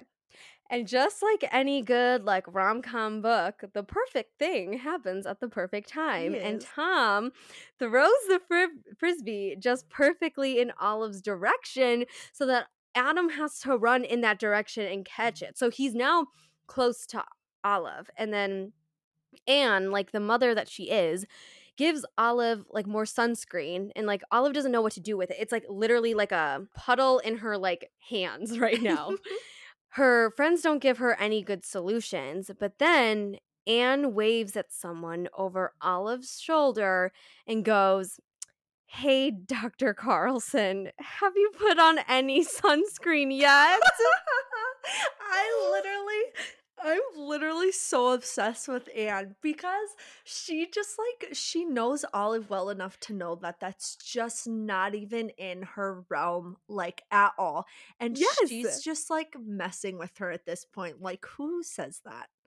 I know. I died when I read this because I was like, of course Anne Of course. suggests that. Like, of course she does that. And then again, I had to put the book down and take deep breaths Yes, because I was just because you like, knew what was oh my coming. God. Yep. I know. I was like, oh my God, is this really happening? Like, Adam says like, no, he hasn't put on any sunscreen, and he's standing right behind Olive already. So she Mhm. turns around to face him, and he's like sweaty, holding the frisbee, and is very, very shirtless. Adam says hey once they get closer, which like I don't know why, but I found it like so cute and intimate I that he was know. like, "Hey," and she was like, "Hey," like Well, you know. Wait, I know what you're saying. I know what you're gonna say. Listeners, remember that. It's called foreshadowing. It's called foreshadowing to the most intense degree I can't even speak. Okay, I'm not Oh my gosh. next. What? Olive mentions that he's like super tall and he like towers over her, and that her eyes are like right in front of his pecs. And she has to like basically snap herself out of her thoughts because she's like, oh my God, I have to focus. Mhm. Um so then he like turns around and kind of like ducks down so that she can like rub some sunscreen on his back. And in like every situation that they've gotten to, Olive apologizes to him and he says, it's fine. It's not your fault. Like these things just like keep happening. Well, Yeah. obviously it's Anne's fault, but whatever. They talk, and Adam tells her that playing ultimate frisbee is better than like chit-chatting around with the department, and Olive goes on to say that that's probably why he's so fit and how it explains that his adult personality is so ... And then Adam finishes her sentence for her and uses her text and says, oh, like antagonistic and unapproachable, which I thought was a power move, I thought dude. so Like too. I was like, oh my gosh, we're going there. Like, oh my gosh. Dang. I was like, you are just like throwing it back. Like, okay. Yes.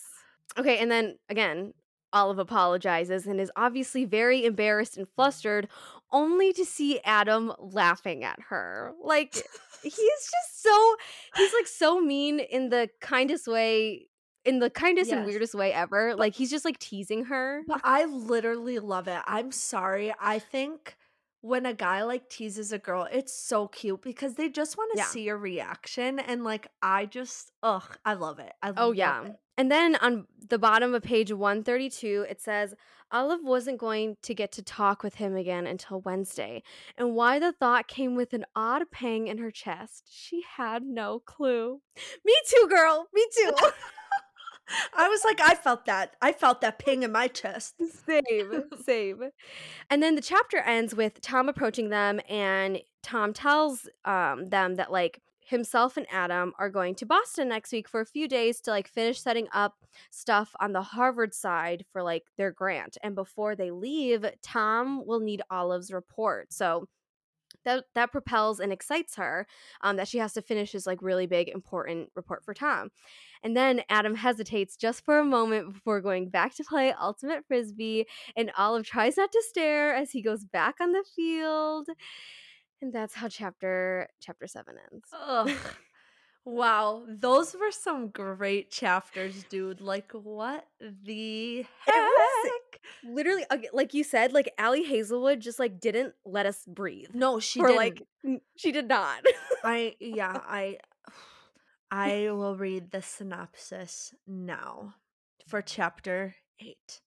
In chapter 8, we get dialogue between Adam and Olive late at night while they are both working on the research. In a simple setting by the vending machine, we start to see Olive and Adam open up to each other, flirt, and get a good sense of what their friendship, in quotes, has actually turned into.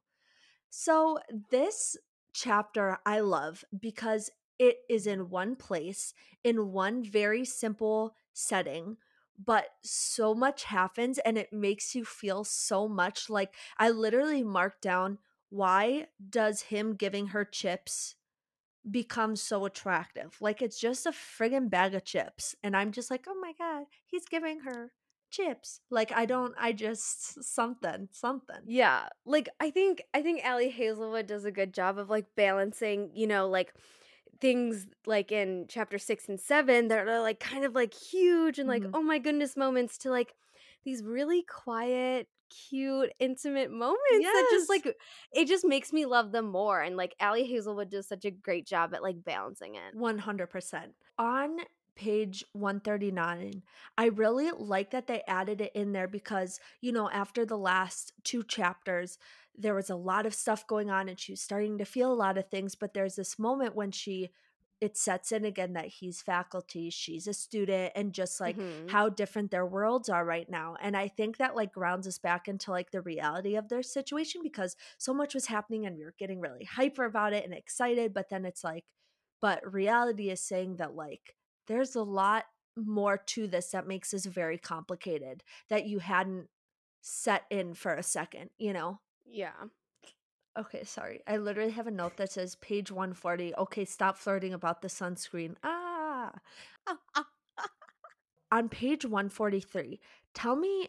Okay, I think after we've been talking, I realized that this is not quite correct, but this was one of the first times that Olive heard something that Adam said and really was like, wait, that sounds exactly like what the guy said to me. She was like, no, no, no, that can't be real. It's like she won't admit it to herself or like let herself think about it further. But I think that the fact that she finally got the inkling, I was like, you got the inkling, like you're starting to like think about it, you know?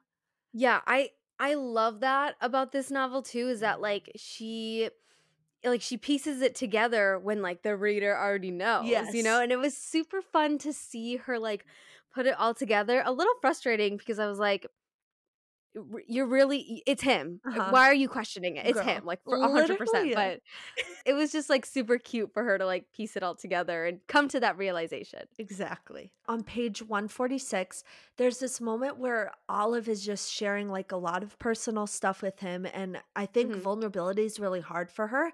And she really expects him to respond a certain way or like apologize, as like people do with grief and stuff. But he doesn't. He responds to her in a very, very simple way, which is really unexpected to her. And I just think as this is like the perfect instance where we see that like he just knows exactly what she needs, even if she doesn't realize what she needs. And I just think that's such a beautiful aspect of their relationship. He's so considerate, and, like, I think Literally. these quiet moments really, really show that he is very, very caring, Mhm. about the way that he, like, thinks, and acts around Olive. Yes. In this chapter, there's also this one part where she lays her head on his shoulder, and it's just like a really intimate and cute moment. And I just like Mhm. couldn't handle it. It just shows that like they've really gotten comfortable with each other to be able to share all that stuff for her to like lay on his shoulder. And I love the cute moments just as much as I love like the spicy moments. Yes, I agree. Again, too, it's like Allie Hazelwood does such a great job at Hmm. balancing it and making it real, Like it's like, oh yeah, that sunscreen scene was like very like, very, like, outrageous in a sense, but almost like, I don't know if that's realistic or whatever." But then Mhm. these, like, quiet, cute Literally. moments that are, like, so realistic and just, like, heartwarming, like, oh my god, I love it. It's so good. I'm just gonna read my note because I don't Okay, think I'll be able to describe it better than my genuine reaction reading that. So page okay. 149. I said, "Is this him being flirty out in the open? Excuse me?" In quotes, "Maybe you just pull out the best in me." Like, okay. And then I put a little bullet underneath and I said, "Okay, scratch that. This entire page I can't handle. The way he tugged on her sweater and he says it was his plan to keep her around. Like, excuse Oh my gosh. like, it's just what else does he need to do besides telling you that he's so interested in you? I know, and it's like it hurts me because it's like he's joking, but, like, deep down, I know he's being Exactly, serious. exactly, oh my gosh. As Adam's about to tell Olive something, whoever barges in and is like, I forget who barges in, but someone barges in and basically interrupts him, and then she leaves before Adam can say what he needs to say, and I still have no idea what he wanted to say to her. I'm sure there's, like, theories about that, but I don't know if it was, like, mentioned in his chapter or whatever, but, like, I am dying to know. Allie mhm. Hazelwood, let us know. All right. Well, that leads us into chapter 9. So let me read my little synopsis. In chapter 9, Olive has a final meeting with Tom to answer questions about her proposal at Adam's house. Finally, Olive discovers that Tom accepts her to do research at Harvard next year and, of course, wants to celebrate with Adam. Next, we get a further glimpse into the nature of Olive and Adam's relationship when Olive wants to go get the flu shot together and she discovers Adam is afraid of feeling needles. And I this whole chapter was just like too many things, like one thing after another, and I was like, I can't. So Yeah. basically, she shows up to his house and she sees that he's just getting back from a run, and automatically she's assuming what kind of music he listens to and like thinking about what she would do to like bug him, like add Ariana to his playlist and things like that. And just I don't know, I just love that she wants to like push his buttons back just like he does to her.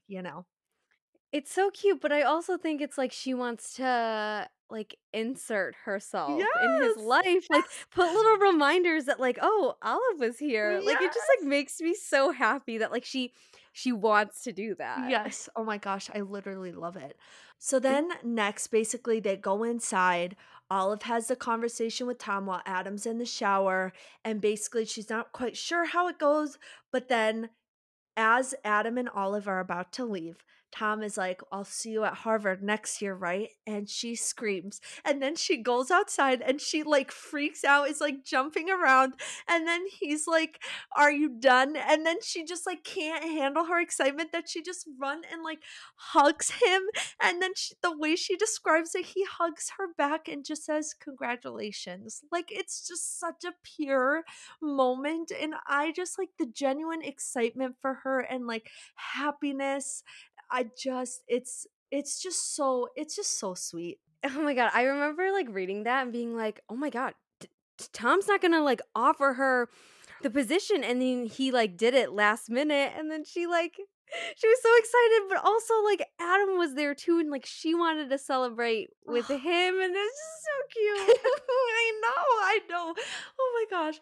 But then we have another moment where Olive realizes that Adam could be the guy, and she's still not quite willing to admit it to herself. But now that she's like kind of put it together, she's not going to be able to let it go. It's like it's Mhm. really setting in that like they could be the same person. And I think this is a point where she knows, but she won't admit it to herself. But then there's like a part later on where she's like, okay, now I know for sure. Again, they're in their car on the way to go do whatever. And Olive's like, "I want to go to Flucella first." And he's like, "What the heck?" And I just love how Olive like explains things to him. And then they have the whole banter about just like him being afraid of the needles and stuff. And I just Mhm. love it. And like, I love that Adam's showing his fear here, which he like never does. And Olive is just like kind of making fun of him. And she just like pushes him to do it. And I love this. It's like, Yeah. Olive's not one to really, like, really push people to do things, but, like, she was like, "We're doing it," and I just love this because this is such a, like, real relationship thing to do, and I just, like, I literally loved it. I was surprised that Adam caved in because I was like, "Oh, you're afraid of needles," which is Mhm. like fine. Like that's a very real fear, but part of me also thinks that he only did it because he knew he'd go with Olive, Yes, which I is know, I know. like He literally wouldn't have gone with anyone else, like, he would have never been Oh convinced yeah. otherwise. No, yeah. And I okay, so then there's one more page that I just have to talk about. I marked it down as page 165 if anyone wants to go look.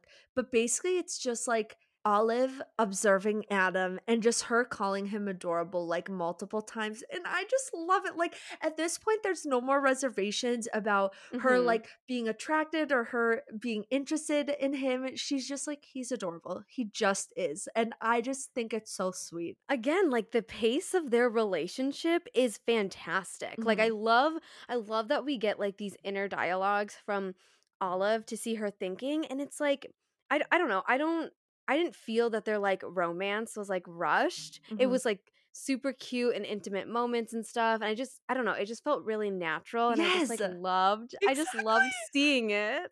I know, and I think it's so brilliant because it's like you said, it happens very slowly, but it's like they're normally dating even though they say they're fake dating. So I like that we Yep. still see so much development in that.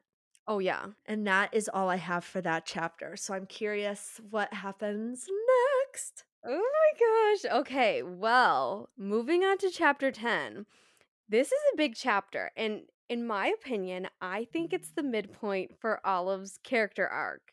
And I'll get Oh, into it like why I think it is. okay. But the first scene in this chapter, Olive is in the lab talking to her lab rats and she's also texting Adam and they're flirting and he's like saying how like his arm hurts from like the shot the other day and Olive asks if she should come over and kiss it better, which is like you're telling me that like that's how you're flirting and this is supposed to be fake?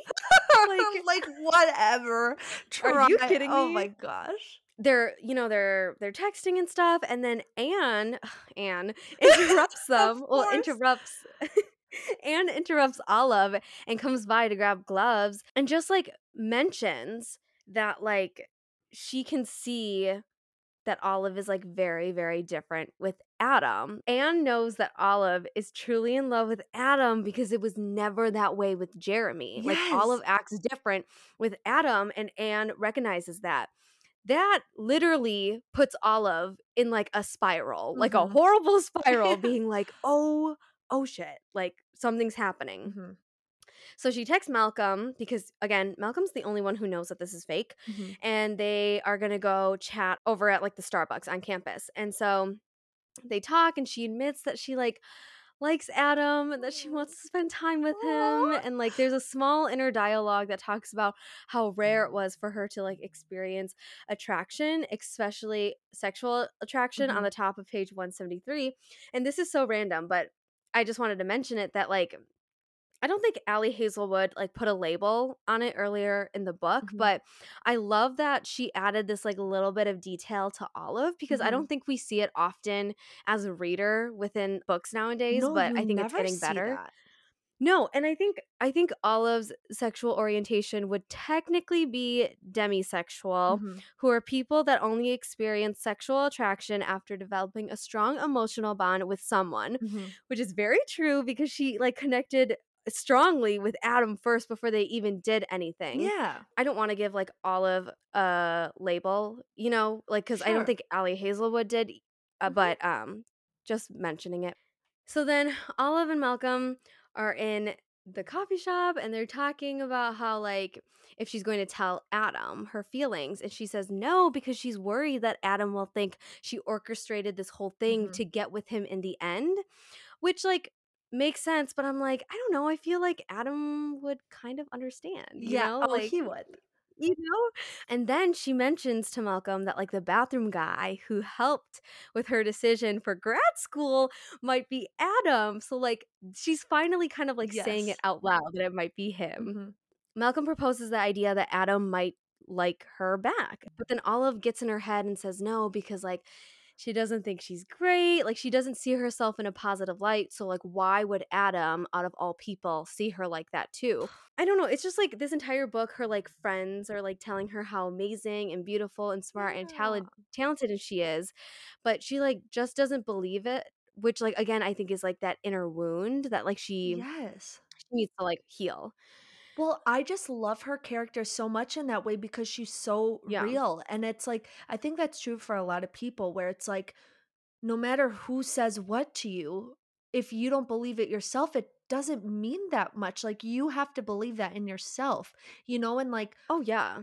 So Malcolm says that like if she tells Adam that she has feelings and he doesn't reciprocate, she doesn't have much to lose, but then it's revealed that she like really does have a lot to lose cuz she's yeah, been like loving the time that she's like been spending with Adam and yeah, like the way he smiles at her when she like orders extra whipped cream on her coffee, like all these like cute things that like she has come to cherish and she doesn't want to lose it, which like it makes me so sad, but it's, like, totally understandable because it makes her so happy and she doesn't wanna risk losing that, you know? yeah.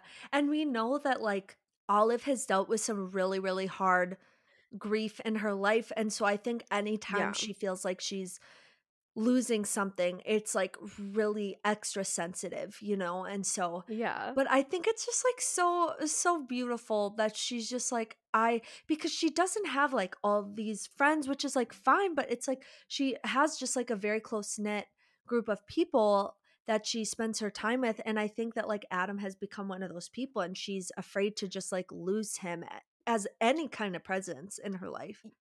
Yes, definitely, and that goes right into my next point because then it's revealed even more what her, like, emotional wound is that, like, she's scared to move forward or even tell Adam about her feelings because all the people she's cared for about in her life Mhm. are now gone, and, like, Yeah. there's this fear that's, like, still within her that, like, she believes that if she lets herself care too much, Adam will go like all the people that have left in her life. Yeah. It's It's literally heartbreaking. it's literally the saddest thing in the world, So like sad. okay, so then Olive tells Malcolm again that like she's not going to tell Adam about her feelings and is Mhm. basically asking how it would go. She says on page 177, how would that conversation even work? How would I phrase it? Do I tell him that I'm into him, that I think about him all the time, that I have a huge crush on him? Before she can finish, Anne texts her, which is when she gets to look at her phone. It's 10 a.m. in the Starbucks that she usually meets Adam in on every Wednesday. And guess who is standing right behind her? Freaking Adam. He was standing behind her while she was saying that. I literally screamed. I more than any other part, maybe I wanted to like crawl under the table, close the book, rip it to shreds, never read it again, burn it. Like I Same. can't. Same. I was so stressed, but excited too, Yes, you yes, know? yes. Yeah. Okay. So that is how chapter 10 ends, but it Rude. goes right into 11. So chapter 11 starts with Olive asking if Adam heard all that she had said, and he says yes. In Olive's fashion, she lies again. Bestie is just building her life upon lies at this point. Like she she has nothing, you Olive, know. like just freaking okay. She lies and says it's not about him, and Adam says that he knows it's not about him. And Olive keeps talking and rambling, and I'm just like, "Ugh, stop. You don't owe anyone an explanation, but she keeps like saying that like she has a thing for this guy, and like Adam says it's okay. Adam then begins to say if this arrangement no longer helps them anymore, that maybe they should just kind of, but then Olive interrupts and just says that it's like complicated, but she can't tell this guy that she likes him. This hurts me because it's like it's just miscommunication at this point. And I Yeah. know the trope of like miscommunication is pretty Mhm. controversial. I don't mind it too much, but at this moment I was like dying and not Mhm. in a good way because I was like just tell each other. Like what is happening? I know, and I got really frustrated because I feel like you said, the last chapter was really like pivotal for her development and stuff like that. Yeah. And then I think that like this just brought her back. I'm like, why are you lying again? Like, you don't have to like Yes. admit to it or like sit there and have a full conversation about it, but you could have just Yes. like blown past it or tried to change a subject or something. Like, I just, why lie and say it was someone else? Like, I because if there's know. any shred of anything, Malcolm just told you that he thought that he likes you back, and then she she just gets rid of any chance that that could happen, and it I pisses me know. off. Yeah, no, same, same. But then the wonderful Holden comes, and interrupts them, and we learn that like him and Adam go like way, way Mhm. back in like high school, and I literally love it. I'm so obsessed, and like it's funny because then this chapter is basically just like Holden telling Olive about all these like funny stories and stuff. But then a key piece that I Mm. also want to mention is that we also learn that Holden hates Tom. But we don't get much detail on that here, but that Mhm. he just like does not like Tom. Which I love that they did that because it's like already, like we said, with the way that like Tom interacted with Olive, we already maybe felt a little iffy about him, and we already Yes. knew that we really liked Holden. So the fact that someone we really like is like icked out by someone we're also like iffy about was very, very Yes. like smart. Yeah, very telling Mhm. too, you know? I think the funniest thing in this chapter is that, like, when Holden reveals that when he got dumped 3 days prior to prom, Adam offered to go as his date, which is so cute, I love it. but also that, like, it wasn't his first fake dating Yes. rodeo. Like, Olive is his second, technically, which is Yes, you're right. Oh. it's so cute.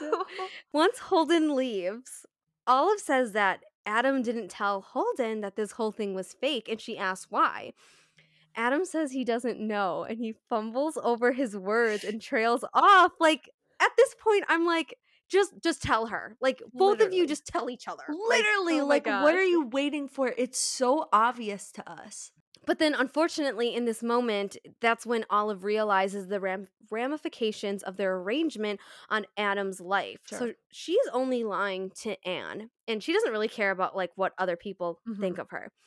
But for Adam, like he's lying to a lot of people in mhm, his life, and it's possibly changing the way that his reputation is like looked at on mhm, campus as well, and it's not a good way either. mhm, Unfortunately, like at this point, her situation is all figured out because like Anne and Jeremy are now happy together and they're dating, but Adam's research funds are still frozen. So like this whole thing is definitely benefiting Olive more than Adam, and she mhm, feels like really guilty because mhm, she's like developed feelings for her, which like she thinks that like Adam doesn't have time for, he mhm. doesn't care, you know? Reality definitely sets in. Oh yeah, or like really quickly, and it makes sense, but it also makes me sad because I'm I like, oh my know. god, you know? Oh, So then Adam asks if Olive wants to get coffee, and she says no, which I was so angry about. Like, girl, just get coffee with him. He wants to get coffee with you so literally, badly. and especially after he heard all these nice things, but then she's like, "It's about someone else." I'm just like, "Really, Yeah. Olive?" Like, God.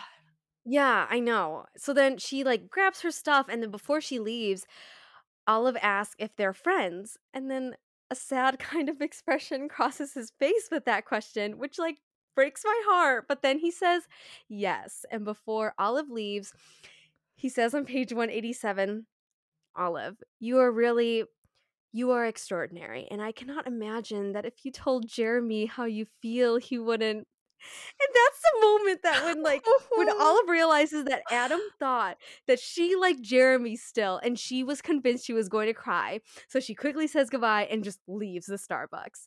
And that is how chapter 11 I ends. can't handle it. Like the fact that he's just like feeling like I have nothing to lose at this point, like she doesn't like me like I like her. Like he can't even Yeah, help himself but tell her that he thinks she's extraordinary. Like I I know. just It hurts me. It Mhm. hurts me so much, and it's like, and obviously it hurts Olive too because she was going to cry, but it's just like, oh my god, my heart was just ripped out of my chest with this Literally. chapter. Literally. Okay, so I have one more chapter to discuss before we end this podcast, and there will be a part two, obviously. So we have chapter 12. Let me give you the synopsis. Chapter 12 starts off by showing us just how much Olive is missing Adam. When Olive sees Holden and speaks with him, she learns that perhaps Adam remembered her from the bathroom after all and has been crushing on her since and received a warning about Tom. Olive has no idea what this means yet. Then, when having coffee with Anne and Malcolm, Olive discovers that she's being forced to stay with Adam during the conference coming up. ... Darn. That's what I wrote. Because I was like, oh, poor you. You're going to have to stay with him. Whatever. Like, Yeah. okay. She was like so upset over it that like her friends left her out. But I'm like, girl, like deep down, I know you're excited. She literally was just bummed about it because she was scared of like being in a room alone with him. Yes. So whatever. I love this comment on page 191 when Anne is talking about how she wants to make the STEM environment better for women because they're always around all these white men, and I was like, Yes. yes, go off. Yes. So I just love her that she's passionate about that. So then Olive gets a text from Adam about like him I'm sorry. It's like she's sorry. It's like I'm sorry. Oh my gosh. Okay. I don't know why this gets to me. Adam texted Olive first about the pumpkin pie frappuccino that he's like drinking, and she's just like sitting there thinking about how much she misses him, and it's just like it just goes to show how much of a slow burn this is. And I'm like, can we just have the burn already? Like, he's literally like, after everything that happened and how awkward it is, like he just was like, I'm gonna drink this pumpkin pie frappuccino. Like I don't know why that moment just It like physically hurts me because like you can see that they think about each other so much even when they're away from each literally. other, and it just like Yes! physically hurts me. I know. I'm just like, all you guys think about is each other. So like, let's Yeah. just make this happen. Yeah, exactly. On page 194, I literally wrote, okay, I love Holden. Because he's telling Olive about how much she's noticed that like Adam has like changed or like lit up around Yes. Olive, and like that's so similar to like Anne saying that she notices like how Olive is different around him. And I just think it's so great that they both have these people in their life that's calling them out or like mentioning this stuff to them when it's like they almost won't let themselves recognize it. You know what I mean? And it's just Yeah. I think it's so cool. These catalysts outside of them Mhm. are telling them what is happening, but they're like, no, no, no, which again is so frustrating because I'm like, Literally. if you just open your eyes, you Literally, can see. oh my gosh, I'm just like, just take a second and someone be brave for one moment. Exactly. And then Holden gives Olive a very straightforward like warning about Tom, about like Mhm. Tom doing something to Olive, but also about Tom hurting or like backstabbing Adam. And I Yeah. just think like the fact that this was brought up again, I was just like, it made me really nervous about like what's to come. Because obviously, like as a reader, I'm like, that's gotta be foreshadowing. Oh, 100%. And again, too, already at this point, we were already like sketch. Like he Mhm. was already very, very suspicious. So like when Holden said that, I was like, oh yeah, Mhm. something is not gonna go right. Exactly. What happens next is that we get the message, or like Olive finds out that she got selected to make a presentation. And she like literally wilts. Like she does not know what to do with herself because she hates like public speaking. So first she goes Mhm. to her advisor and is like, I don't know what to do, and her advisor like encourages her. Then she runs to Malcolm and Anne and is freaks out to them. That's when Malcolm and Anne tell her about the whole thing about the living situation. And literally Olive is just going in circles in her brain, like, oh my gosh, I'm gonna have to room with him, and like all of these different things. And it's just, I kind of feel for her in that moment. But like I'm also like, hee, you're gonna have to share a hotel room. Oh no, darn, whatever. Exactly, yeah. I could definitely, like, feel her panic Mhm, because, again, we know that she has, like, these feelings for him and, like, she's trying to avoid it, which, like, again, she already gave her reasoning, so mhm. we know. But the reader in me is like, "Yes! Yes! They're sharing a room!" I know, literally. And that's pretty much where the chapter ends. And like that will continue into chapter 13. But obviously, that is going to be in our Love Hypothesis Part 2 podcast episode because there's just so much to talk about in this book that there's no Mhm. humanly possible way we could have fit it into one episode. Yes. So be sure to tune in next week for part 2 of the Love Hypothesis Yes. because it gets pretty juicy, so you don't want to miss it. I if we giggled a lot this second half of the book, I'm literally not gonna be able to function. Oh, Like, same. just a quick reminder, follow us on socials, email us, whatever, if you have comments or things that we missed with this, we'd love to hear them. We'll see you next week. Bye. Bye.